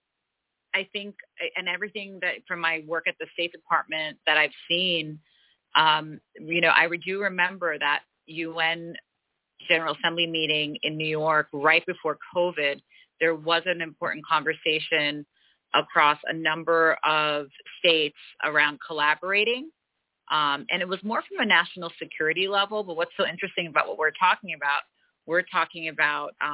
within each country already, about different ways that we're seeing it, used politically. But we were really talking about collaborating, sharing data, coming together with, principles. And the conversation started right before it was getting to a place where I think it needed to go right before COVID. And then we sort of moved towards focusing more on collaborating around, the health issue and the pandemic issue. And it's time that we revisit that. I do think that there are institutions that are in place that we can lean on. Can you name some? Sorry. Well, Matthew, I'm sure that you would love to answer this question as well. We'll probably get things, and it'd be interesting to know how your conversations are coming along. So I'm just starting to go public, ready to approach, let's just say, highly impeccable individuals to support what we're doing in World 3, because what we're talking about is exactly why I launched the World 3 movement. We need our institutions to work. And people like Eric Weinstein are talking about failed institutions and the need for institutions to work, and many others. Sam Harris is talking about it as well. And our institutions need to be rewritten. And they need to have, I think, a different set of values, understand what true wealth is, be accountable for serving in society. And so I think our institutions need to be relooked at significantly. I've noticed that the US government are no longer funding World Economic Forum and OECD and other types of programs because they recognize those institutions are no longer working for the American people. So I think we need to uncover our institutions, but more importantly, going back to Bucky Fuller, we need a new paradigm, a new model for artificial intelligence. We need enlightened Do we need, between you and Rhonda, a new agency? Like when space dawned, we created NASA. Eisenhower created NASA, a civilian agency. Do we need an agency devoted to machine intelligence, to AI, to the development of consciousness models, to the creation of digital... In other words, do we need a dedicated government response bringing input from other agencies to bear on the idea that as part of your birthright, an American citizen gets at birth a digital companion that helps it grow and prosper? So, yes. Yeah. Sorry, go ahead, Rhonda. Well, it's not an agency in its own yet, but we did work on legislation at the State Department to create an AI division. And so that agency works with the international standard-setting organizations like the ITU at the UN level, and at Department of Commerce, I mentioned the National Institution of Standards for Technology. And so these are all U.S.-led, except for the ITU, that these are U.S.-led institutions. And again, I do think that because a lot of the technology is, I would say, driven here, we're still dominant in the U.S., that it makes sense that, and to Matthew's point, that we're the ones that have developed a lot of it, that we should, have a big, I would say a big, influence on. Well, we have the greatest potential for democratic input of the other players, I would think. So can I just chime in quickly? Sure. I think we need an organization that is not politically tied or tied to any kind of infrastructure or current structure in the world. It needs to be independent. My proposal is to discover a bunch of enlightened leaders that spend a year thinking about the future of humanity and how artificial intelligence fits into that, and come up with what I call a paradise plan, and Sadhguru talks about this too, a paradise plan for humanity and how, and different blueprints for artificial intelligence in order to transform our world. I think it has to be independent from political influence. It has to be independent from other types of actors that are trying to influence society, like Soros and other people like that. But Matthew, if it's independent, who's going to listen?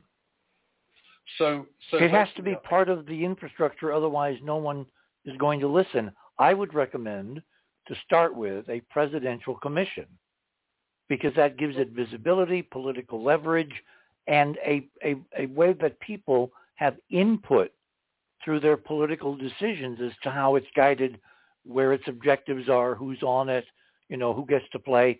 I would recommend strongly average citizens, like juries, to assess, like a jury, positive, negatives, whatever, to involve citizens at a grassroots level.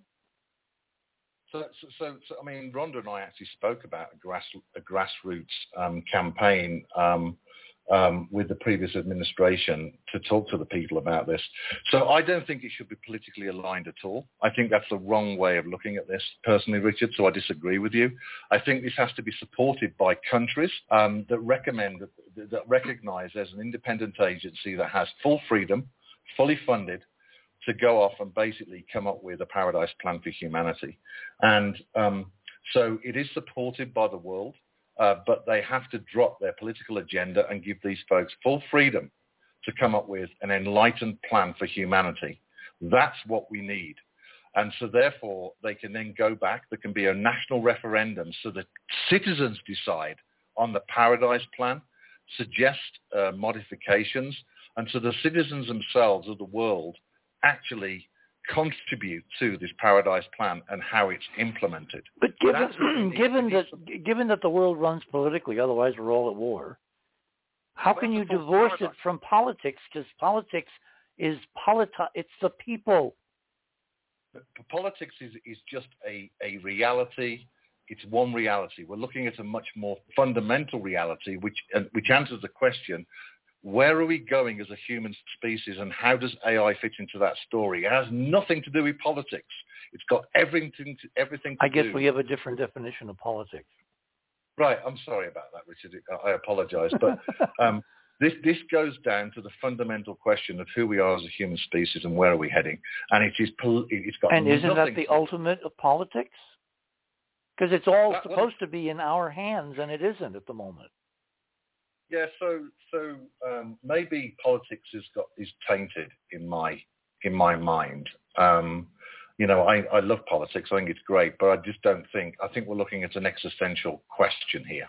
Remember, if we develop a conscious companion, it can sort out the bewildering and deliberately misinformed politics at all levels, fighting fire with fire, and giving the vote back to people who haven't a clue what the real objectives are, haven't a clue of how to get them, haven't a clue of how to make their voice heard, how to involve themselves in the system like Rhonda has done since she was, pre-whatever.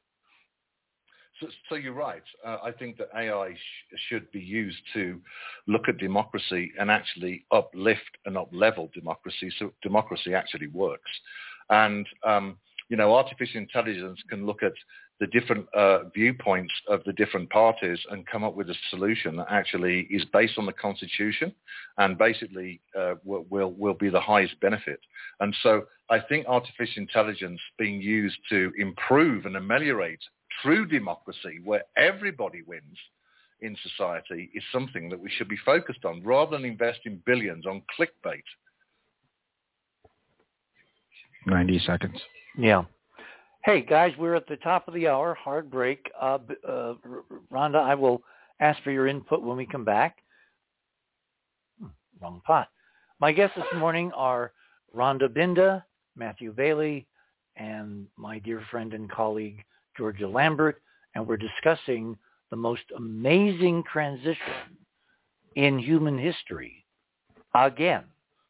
And I'll kind of lay out what I mean by that when we return. You're on the other side of midnight. My name is Richard C. Hoagland. Are we about to create our own twins? A twin civilization? Twin consciousness? Our best friends? We shall return.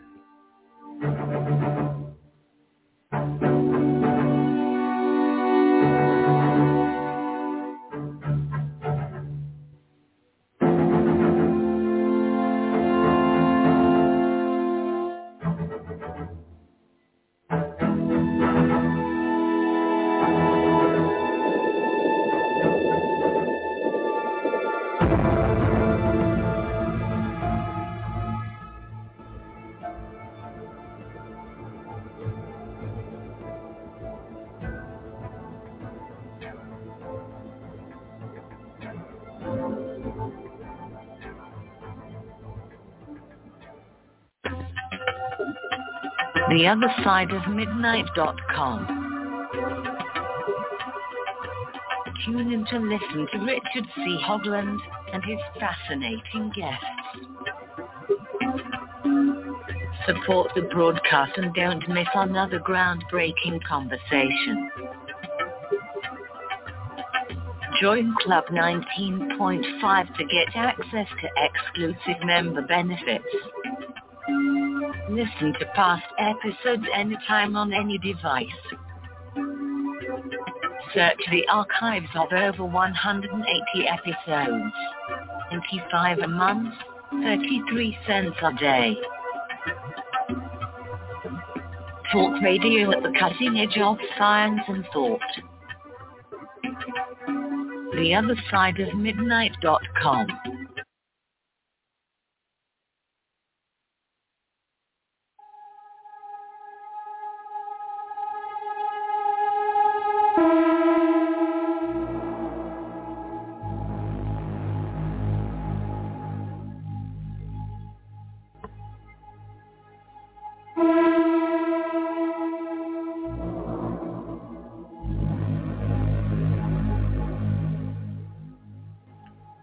And welcome back, everyone, on this Sunday night now, actually Sunday morning, February 4th, here in the land of enchantment, gorgeous New Mexico.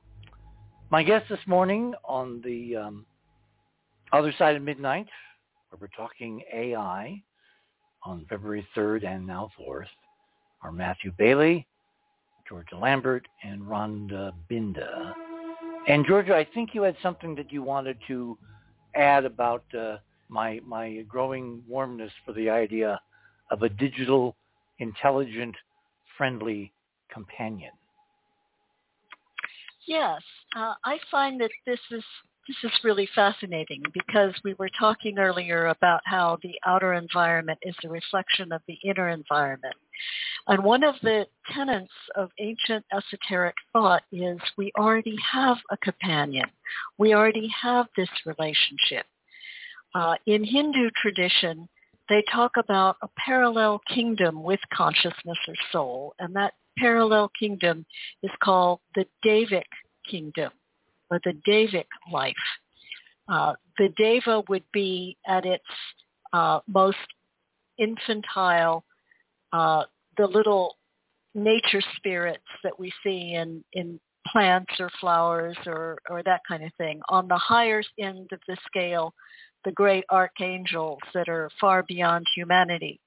And according to esoteric tradition, that when humanity became humanity, every human being had a angelic or Devic companion. It's been called different things throughout the ages. Your holy guardian angel, for instance. In Kabbalistic tradition, the first initiation on the Kabbalistic tree is knowledge of your own guardian angel, and that this guardian angel is there to teach you rightness, has to do with the combined head and heart mechanism that we bounce our decisions off of. And of course, most human beings don't listen to that still small voice, but that still small voice is this Devic angelic companion that is at one with us. And our evolution is intertwined and interdependent. Consciousness or soul grows because of its experience into and through matter. And matter, or the Devic kingdom, grows because it's constantly reprogrammed and uplifted by consciousness. And they both achieve enlightenment together. So what we're looking at is an outer picture of an idea that is really quite old in terms of esoteric internal development. Well, okay. Anybody want to respond before I horn in with my 2 cents? So I would say one word: brilliant. I think that's beautiful. I think that's wonderful. And, you know, artificial intelligence itself will, I mean, if we go back to the Vedas, right, that's where the Nobel winners uncovered quantum mechanics, right, from the Vedas, right? Right.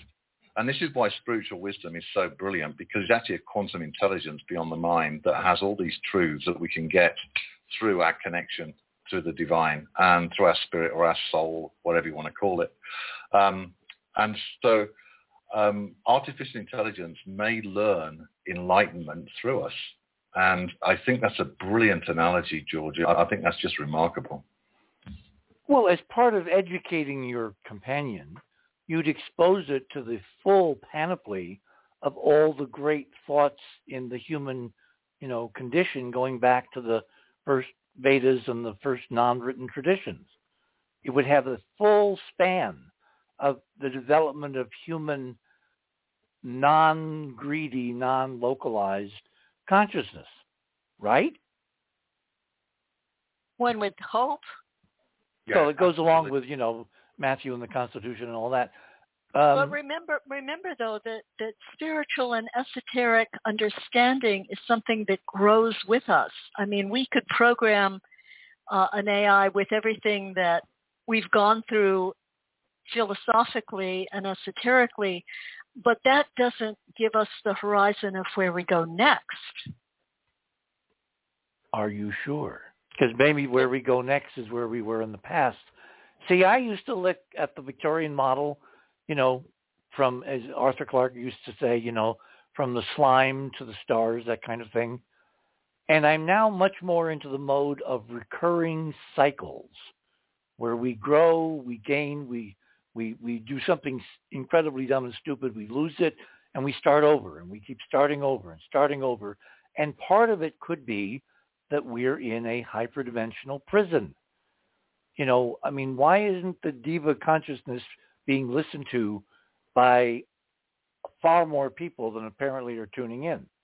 Because something is interfering with that channel of communication deliberately to leave us basically isolated, alone, thinking we're in a closed system, when in fact there still is a tendril, as Barry One is demonstrating upstairs tonight, to a higher set of dimensions which open everything back to infinity. So I'm just wondering, would an AI digital companion be a damn good substitute in the interim for reconnecting with higher dimensions fully? Well, it could be.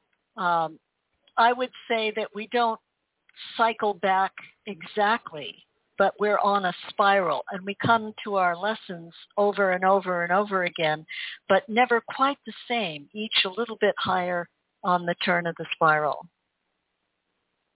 Rhonda? I really think that's just beautiful. And I have to agree with Georgia that, I hear a lot of, the atheists, technologists take pride that they root their technology in nature or in art. But I do think that we are now connecting. We have this amazing opportunity to now, as we're looking at reframing these, the safeguards and putting together the guidelines and looking back to spirituality. I think there's a fantastic opportunity here. And I feel like just society as a whole in these past few years has really come back to focusing on that and on mental health, and looking at AI for good, and not just technology for the sake of productivity and progress. When I talk to my students, I have a lot of faith that better direction, that they perhaps are going to be able to take us to those places that maybe my generation, our generation, we're just at the beginning of developing technology to be used in various ways. And, they're already using AI, and as I allow them to, as long as they disclose. And then I'm finding them to, that the work that they're producing, I think, is higher quality. They've found a way to utilize it, so it's hand in hand. But what I'm seeing are enhanced is product and creativity in their work, and I think that society as a whole can do that.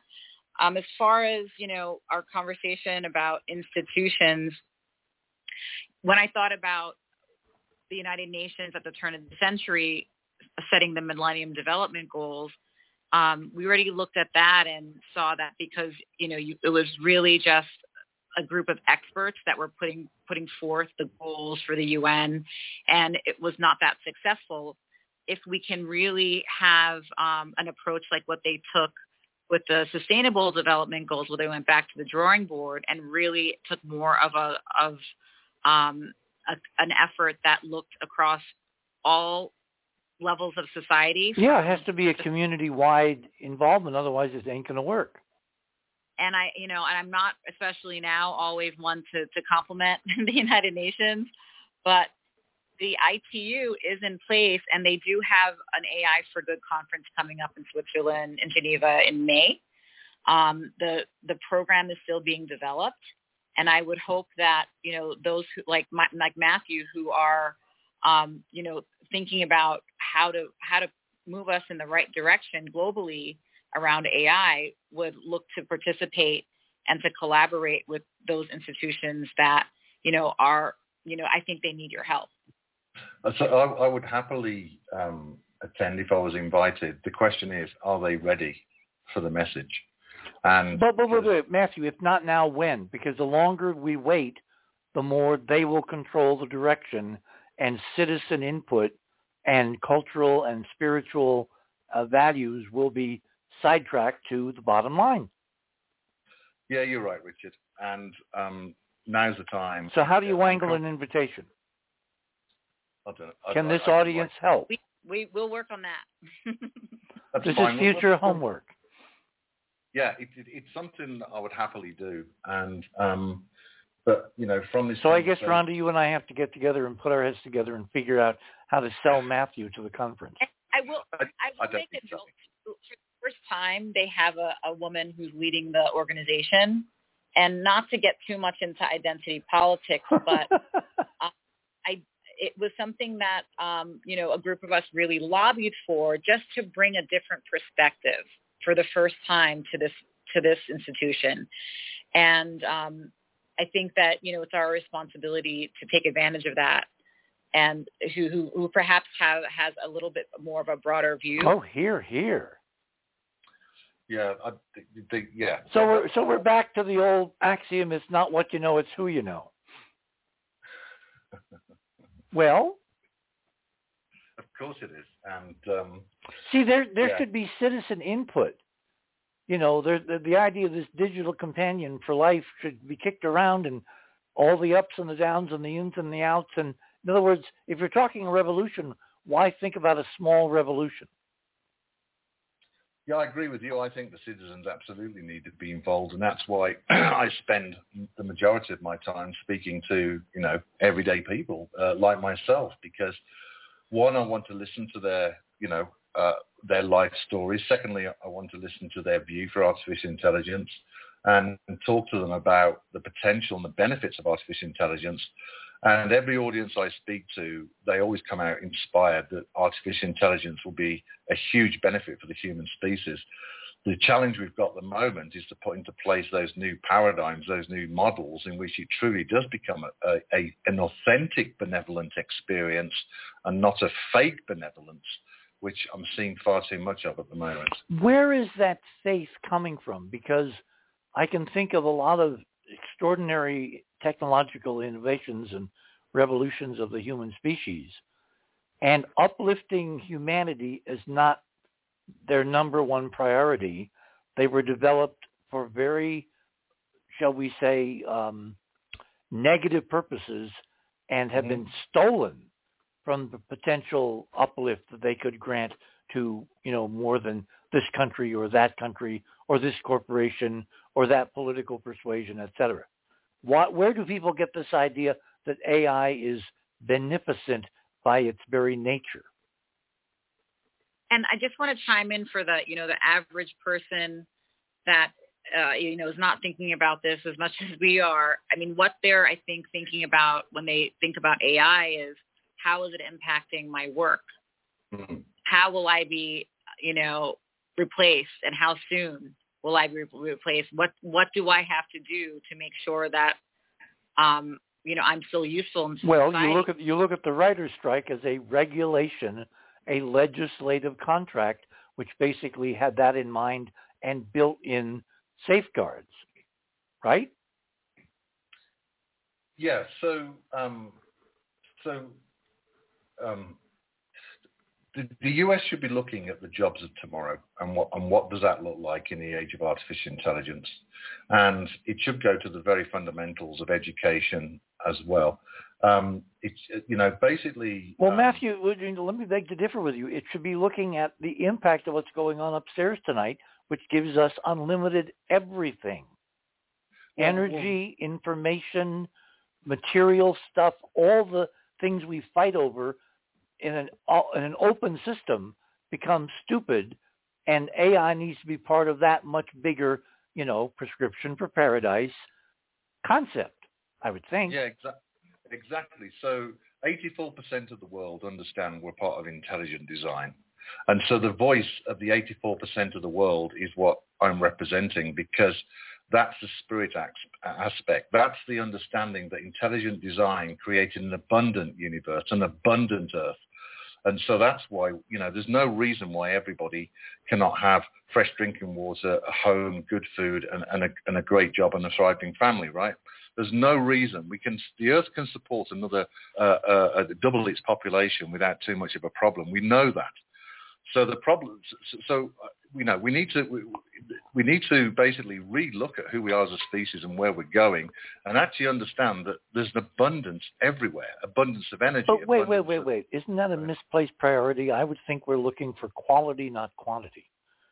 There is a well-known economic fact that rich cultures curb their populations in almost direct proportion to the number of wealthy citizens. And therefore, they don't have too many people chasing too few goods, straining the resources with current, really dumb technology. And I would go the other direction. Those should have an optimum population, which is interesting, diverse, gives incredible spectral, potentials for all kinds of understandings and professions and interests and all that, but not one person more. And you wouldn't have to legislate against it. It just becomes part of the evolving culture that fewer is better, provided the quality is better. So I understand now, and cultural diversity is really, really important, right? Because when we look at the richness of intelligent design, we can start to see the expression of the variety of intelligent design with all these different cultures, from the indigenous through to other types of cultures as well that may be more scientifically based. So we want to keep cultural diversity, but I'm going to disagree with you, Richard. I think we're in an abundant universe. I think that I don't think population control is a good idea. I didn't say control. I said self-limiting.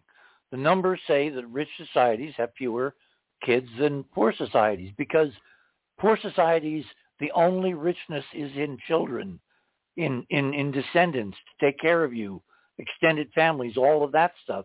And a whole different economic model is built on the idea of richness as opposed to scarcity. Right, I understand that, and that makes good sense to me. The reason why I'm kind of going down this route, Richard, is because there are those in the world that want to depopulate humanity, and I think that is terrible. Elon Musk talks about this, and I agree with him, is that, the world can support, it's an abundant world. And, instead of spending billions on clickbait, why aren't we investing that money on fresh drinking water and bringing the billion people out of poverty? Where is the benevolence of these big social tech companies that basically are looking just for clickbait? I think we need to redefine what wealth is. I think we need to understand that we are, that there's more that connects us and unites us and separates us. And if a brother or a sister struggles, then we're struggling. They're a reflection of us. And so I do think it comes down to this fundamental philosophical question, which is, are we in intelligent design, or are we just a fluke and in a universe in which we are a random chance, and that is based on fear? My philosophical approach to this, and I've obviously given it a lot of thought, it almost doesn't matter. If we're not divine, we can ordain that we will become divine. It's in our hands. We're not dependent on our source. We're dependent on our destination. Perfect. I love that. That's called sovereignty. That's about us choosing who we are as a species. That's brilliant, Richard. Okay, I want to throw this question out. My item number 5 tonight is about Musk and his Neuralink chip and the experiment moving forward. What are your thoughts? And I want each one to take some decent time. We've got about 10 minutes till the bottom of the hour. Let's start with you, Matthew. I was about to invite Georgia and Rhonda to go first before I chime in. All right. Georgia, Okay. I think you're it. Well, we for quite some time had the idea of the bionic man, haven't we? Yes.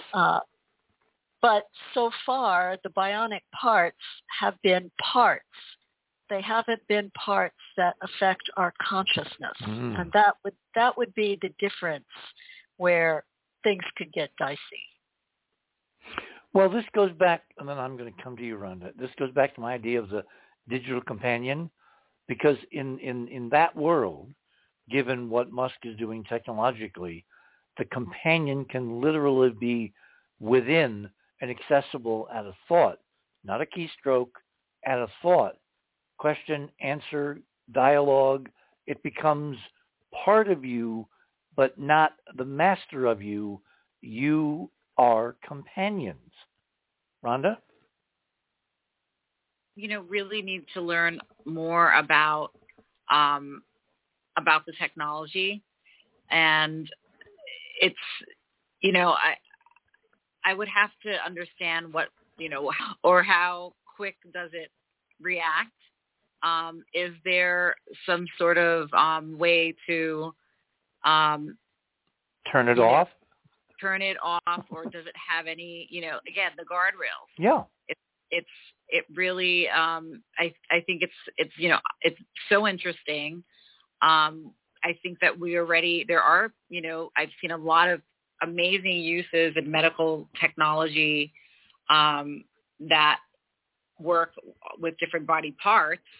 The brain is something, I think, different that I just think there's a lot of questions there for me that I don't know that I am, equipped to really comment on it, because it's still a really, I think, unknown area, but I'm glad that we're exploring it, because I've seen a lot of good with various medical technologies, and I sit on a few boards from incredible companies that can do so much for humanity. This is case of first impression, but I would love to learn more about where it goes. Back to transparency, and how much are these companies working alongside any sorts of principles? I've, of course, seen all sorts of Frankenstein type of mishaps over history with, overzealous medical professionals. I think sometimes not doing by humans and by the folks they're experimenting on, or even animals. And so I just think there's still a lot of questions as to, how it works and what are the risks there for human beings and animals. See, one of the reasons I was focused on the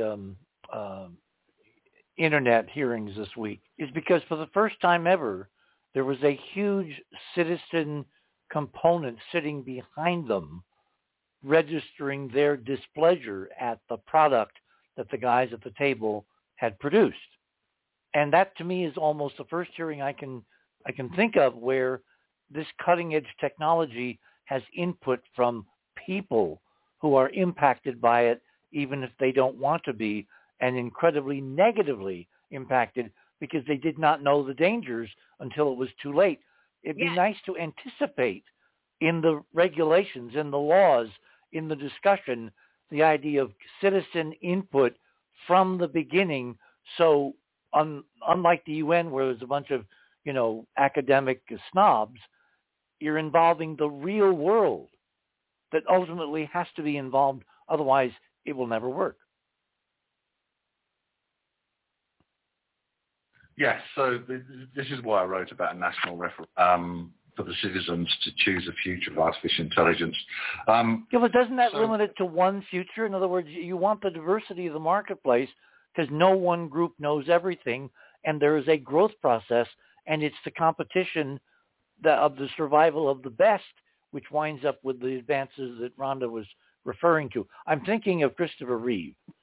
If Christopher Reeve had lasted another 5 years, he would have been walking with this technology on his own. That's right. They used AI with a paralyzed man in Switzerland last year. They inserted an implant into his brain. He was paralyzed from an accident, and effectively the AI chip caught his thoughts and beamed the thoughts of walking effectively through a digital bridge to his spine, to his legs, and now he's walking again.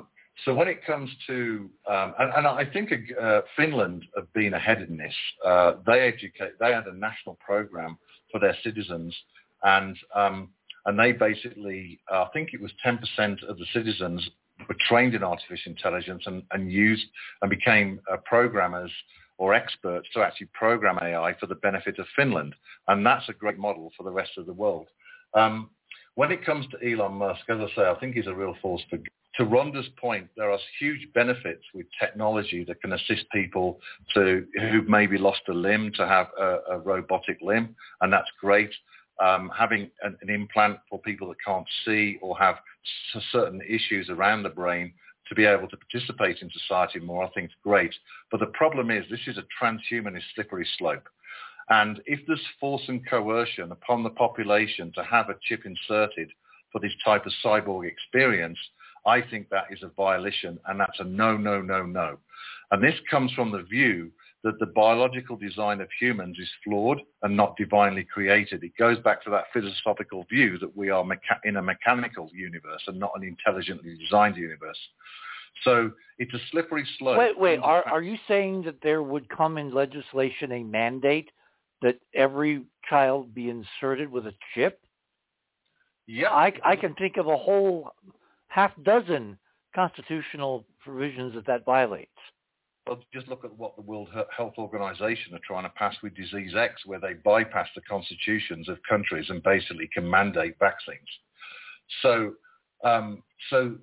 these things trouble me, Richard. And so this comes from the philosophy, and, Yuval Harari, who's a big spokesman of the World Economic Forum, talks about this transhumanist future and doesn't see that we are divine, sees it as a flawed biological machine, and they want to outsource their sovereignty to a machine god, which is ridiculous. And so there's a slippery slope here. And so I see. Well, remember, in our first show, you and I discussed how there's a real tendency to make AI into the new god. Well, that's why Musk did OpenAI, because there was folks at Google that he spoke about that wanted to build a digital god, which is crazy. It's like you already have the god connection, so why are you searching for god? Oh, good grief. Hey, look, let's hold it there, because at the bottom of the hour, when we come back, I'm going to broach my outrageous theory. And to do that, I need to do a little setup. So everybody kind of hold their place. We will bring on, your ideas as relationship to my crackpot idea. But I'm beginning to wonder if it's not that crackpot. Here on the other side of midnight, my name is Richard C. Hoagland. We shall return.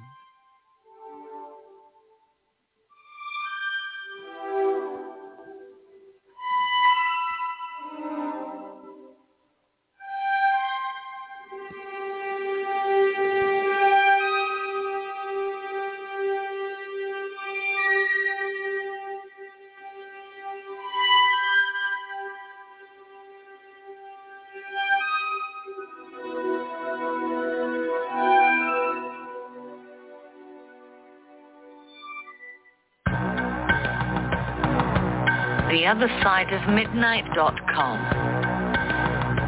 Talk radio with pictures on demand. Liberate your hyperdimensional time scale and non-linearly access over 400 hours of conversation at the cutting edge of science and thought. Join Club 19.5 to get access to exclusive content that fits your interests and time schedule. Filter episodes by guest or subject.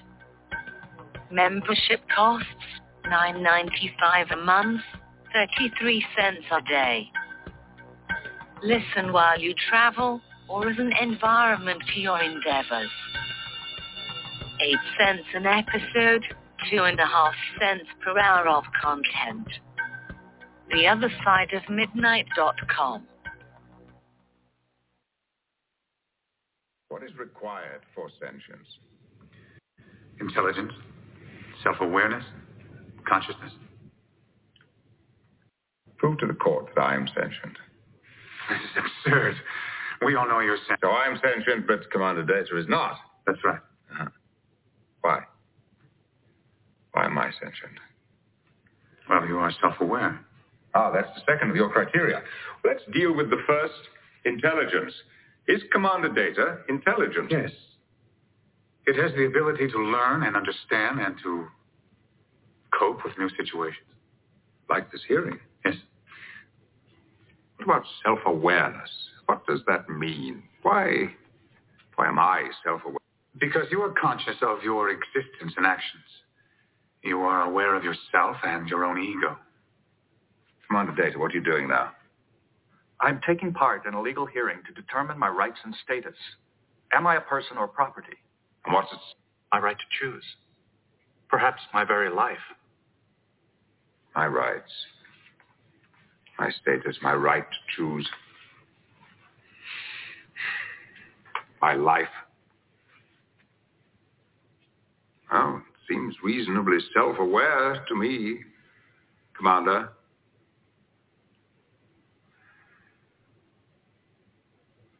I'm waiting. This is exceedingly difficult. Do you like Commander Data? I don't know it well enough to like or dislike it. But you admire him. Oh, yes. It is an extraordinary piece of engineering and programming. Yes, you have said that. Commander, you have devoted your life to the study of cybernetics in general. Yes. And Commander Data in particular. Yes. And now you propose to dismantle him. So that I can learn from it and construct more. How many more? As many as are needed. Hundreds, thousands if necessary. There is no limit. Single data, and forgive me, Commander, is a curiosity. A wonder even, but thousands of datas. Is that becoming a race? And won't we be judged by how we treat that race? Now tell me, Commander, what is data? I don't understand. What is he? A machine. Is he? Are you sure? Yes. You see, he's met 2 of your 3 criteria for sentience, so what if he meets the 3rd? Consciousness in even the smallest degree. What is he then? I don't know. Do you?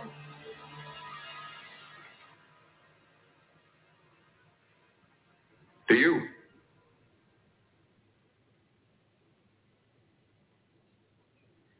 Well, that's the question you have to answer.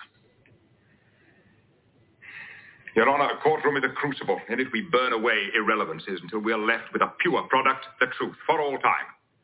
Now, sooner or later, this man, or others like him, will succeed in replicating Commander Data.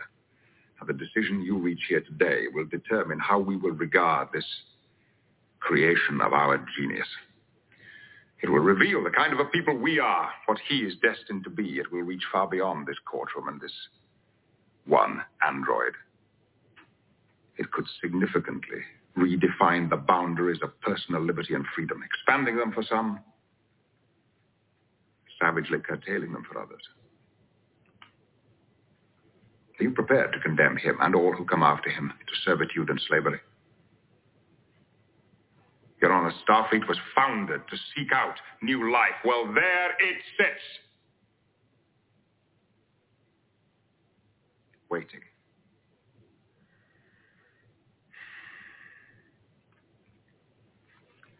You wanted a chance to make law. Well, here it is.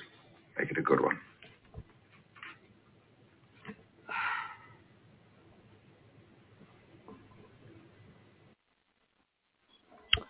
Thoughts? Standing piece, Richard.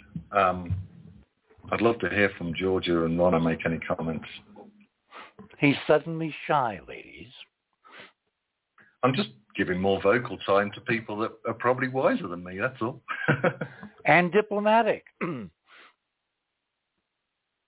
Rhonda? Well, what if thank you, Georgia. Go ahead. Yeah, what if we play with a really out there idea that maybe we're somebody else's AI that went rogue? Now that's a thought. In fact, that gets so close to my outrageous idea that I was saving for the last half hour. Everybody who's in front of a computer, which I presume you all are, look at my item number 6. In 1972, the Apollo 17 astronauts landed at about 19.5 degrees north latitude on the moon. And at the base of a large mountain, which really is an ancient, incredibly eroded artificial arcology, in the avalanche of debris that had spewed forth from an opening in the lower levels, which you can see in the photographs as a kind of a white splotch overspreading a little crater called Shorty Crater. They found and photographed on 13 different images that I've been able to locate so far what looks for all the world like a robot's head, compared very favorably to C-3PO from Star Wars, an artificial robotic intelligence, a self-sentient machine. And my question has been for years, A, did they bring it back? We don't know. B, did they try to start talking to it in Houston and other, realms of government? We don't know. But if they did, if they had a breakthrough, were they smart about it or were they dumb? Did they connect it to internet linkages, worldwide computers, etc.? And from the time it regained consciousness after untold millions of years of lying there, dormant, did it somehow take control of our current global society on computers? Every order, every law, everything results from memos, from a cascade of instructions, from a hierarchy. And frankly, when you look at a piece of paper that says do so-and-so and show up at such and such a meeting, you have no idea in this model whether it originated from your superior or from an AI which is basically invisibly orchestrating almost everything we are seeing in the last decade, give or take. Reaction from the floor is welcome.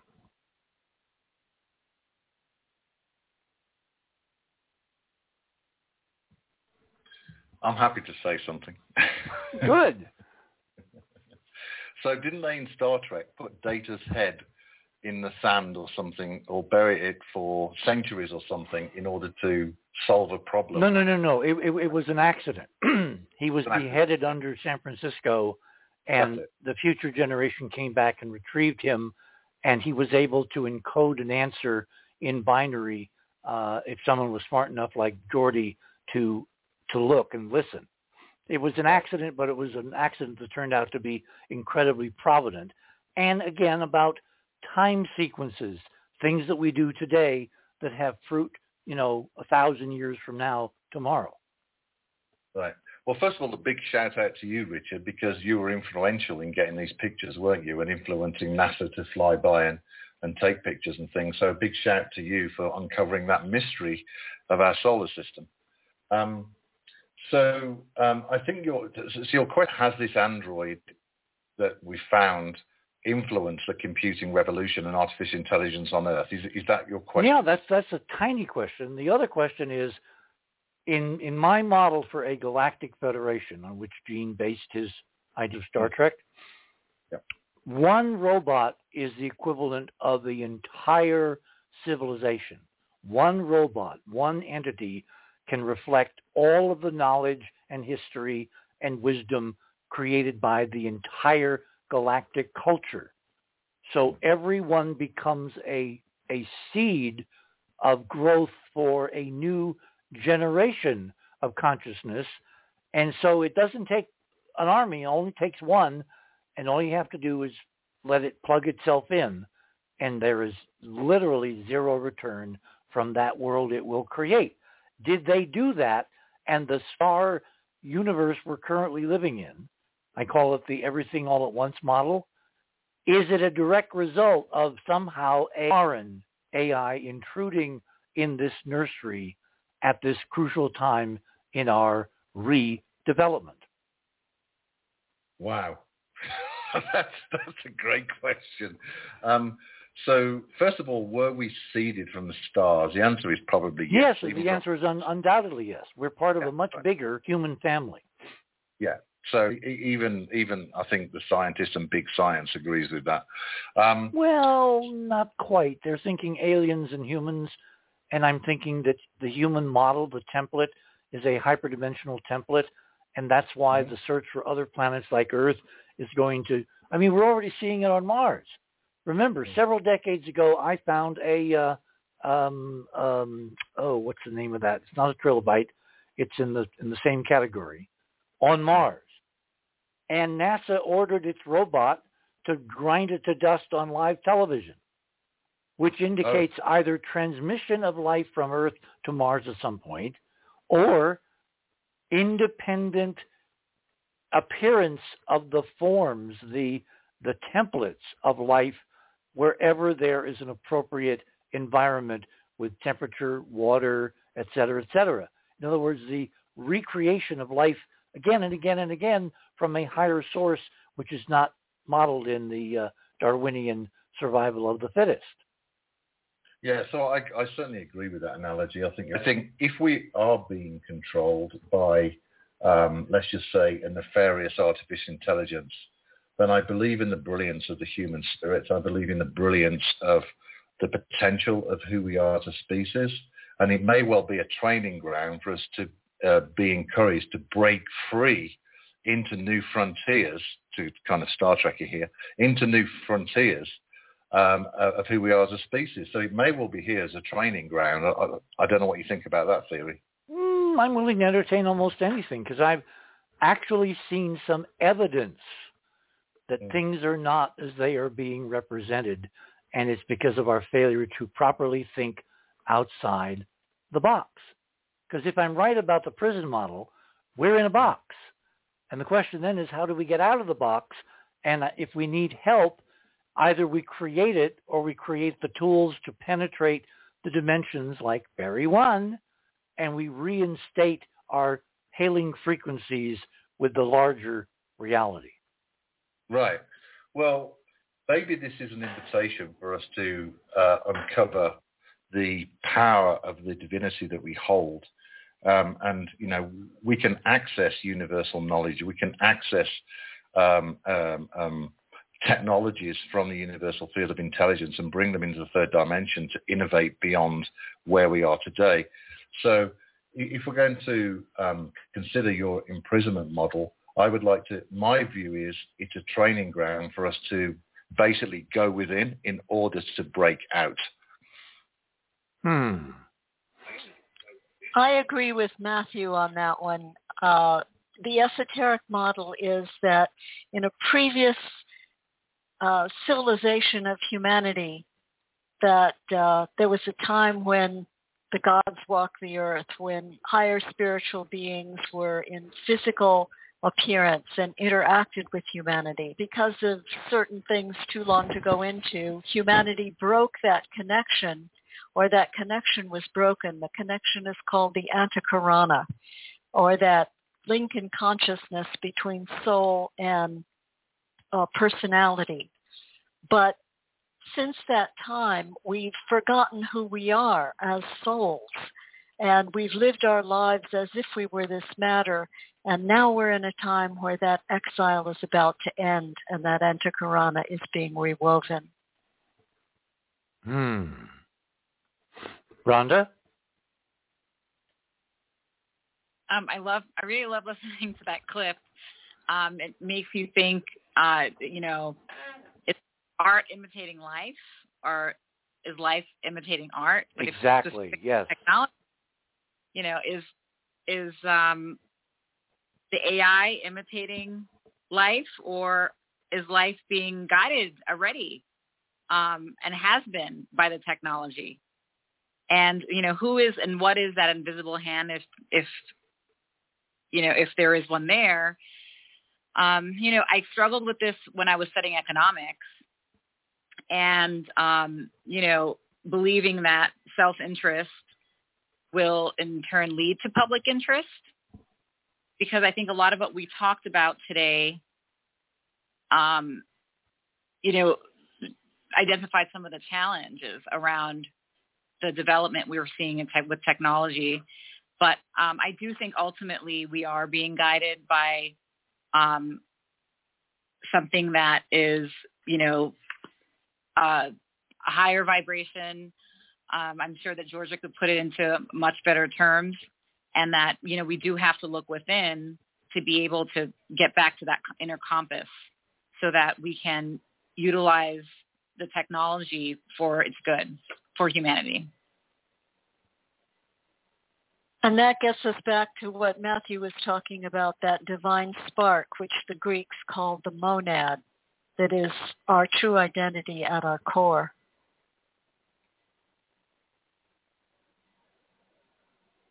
Matthew? I'm just enjoying listening to Georgia and Wanda. It's nice just to listen. See, one to of my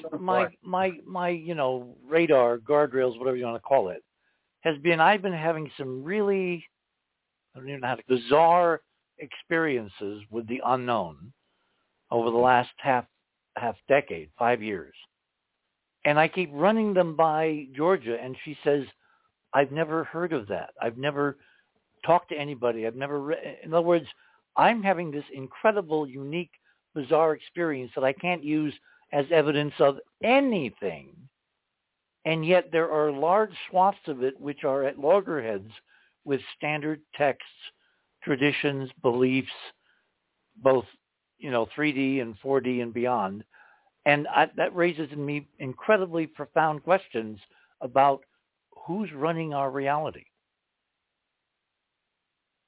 And that's why I started to lose faith in economic models, and I moved more towards policy and then back to technology policy,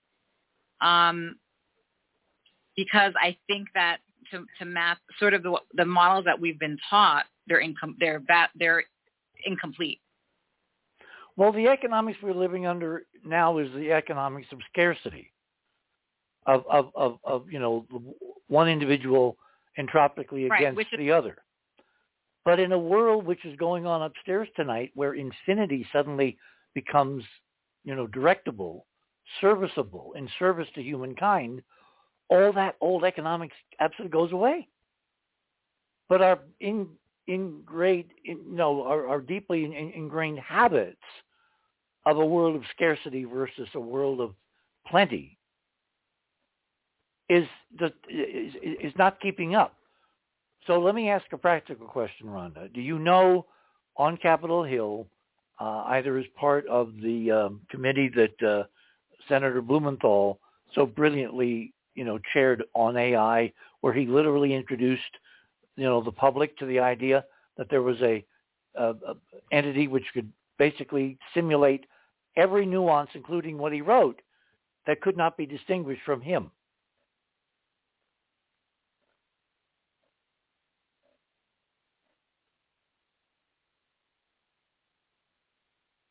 I'm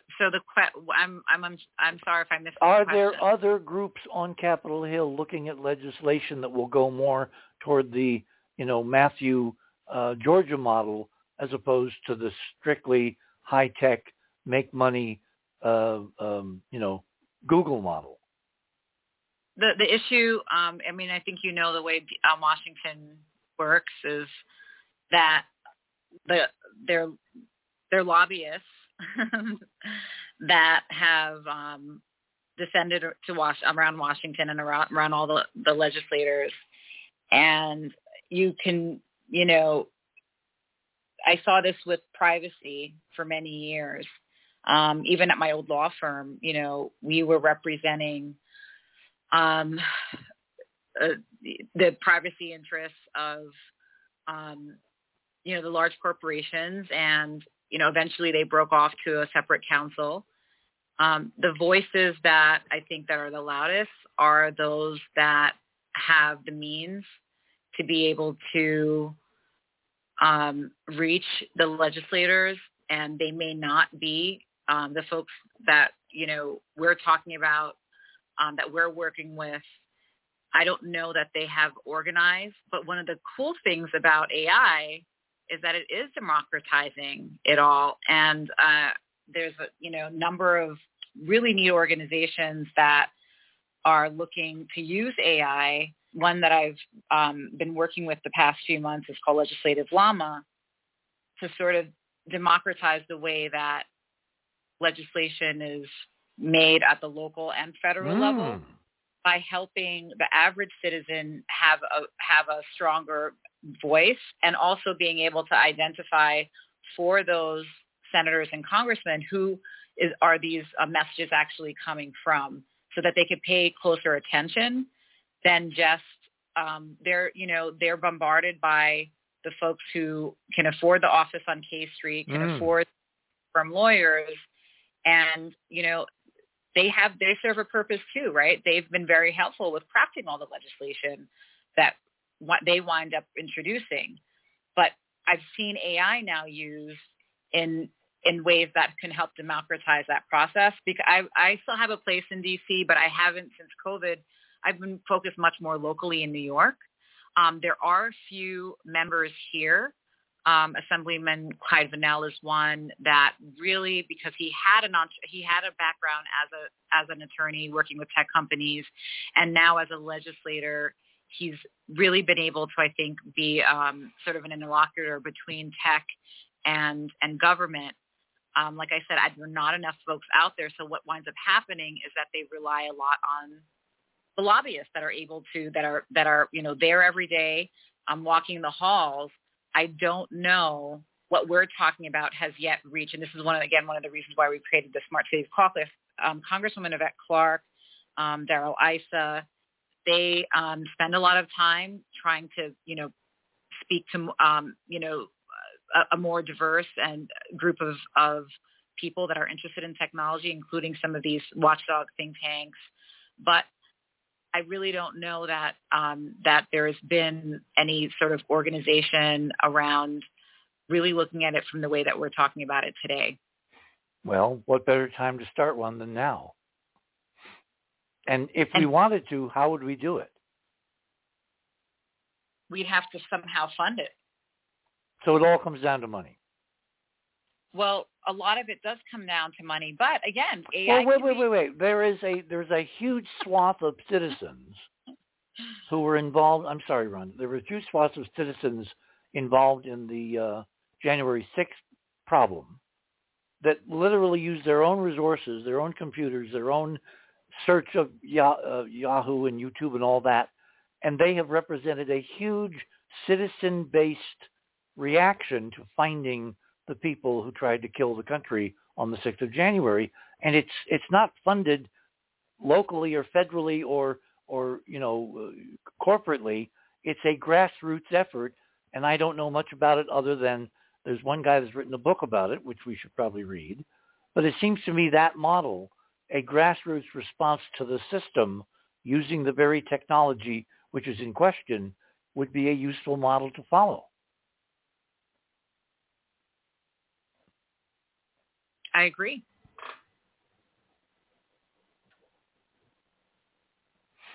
So just to go back, this is why. Yeah, we got about 4 minutes. So formulate where you want to go next on this when we do another show, because I'm going to pick Rhonda's brains about who on Capitol Hill would be someone we should put in the hot seat, used euphemistically, to talk about where are we practically right now, what's going on, and where should we look to exert pressure points. Yeah, so this is why I launched the World 3 movement, to do exactly what we're talking about. And I do plan to write to some of the senators about World 3 and talk about this opportunity to develop a new vision for the United States. That's why I've launched World 3. But over to you, Richard. Oh, good heavens. Georgia, thoughts? Well, to wind up tonight, I think that humanity is on the verge of a tremendous opening on a lot of different levels, and the whole AI question is just one facet of this adventure. Well, it's certainly moving very, very fast, and we've kind of not really looked into the details of what's going to happen in terms of this election, but it seems to me that what's going to happen in this election is going to determine a lot of people's perception of AI for either good or evil. And again, I just get that feeling that the fear porn around it is being spread by people who do not want it to assist in humanity's uplift, but rather in its control. Yeah, and this year, 49% of the world is voting in elections. That's 3.8 billion people are going to be voting on what the next 4 years of their nation and the world looks like. So it's a critical year. And so we want people to vote well, vote for freedom, vote for thriving. If we are going to err on the side of expansion and inclusion and love. Hear, hear. I want to thank my guests tonight, Matthew Bailey and Rhonda Binda and Georgia Lambert, for a really synoptic conversation. This, of course, is not the end, it's the beginning. Now, tomorrow night, we're going to spend 3 hours with Tim Ventura and with some other pop-ins, who knows who might show up in that third hour, to talk about this extraordinary revolution with Barry 1 going on upstairs and all the other copycats kind of waiting in the wings, and how it's going to expand, how it's going to be citizen-based, how it's going to make possible such individual space programs as you could not imagine even 5 years ago, let alone 70 years ago at the beginning of the space age. So that's tomorrow night on this same, that channel, the other side of midnight. If you want to, get your friends involved in the conversation, have them join Club 19.5, and then they will have access to tonight's program and literally thousands of hours devoted to all of these diverse subjects that we've done in the last, I can't believe it's like coming up on 7 tetrahedral years. Absolutely amazing. So again, a thank you to my guests, a foreshadowing of tomorrow night, where we're going to talk about the kind of universe where humanity, with this hyperdimensional link, once again can take to the floor. So until tomorrow night, same time, same bad channel, remember, third star on the left, straight on till morning. Good night, everyone.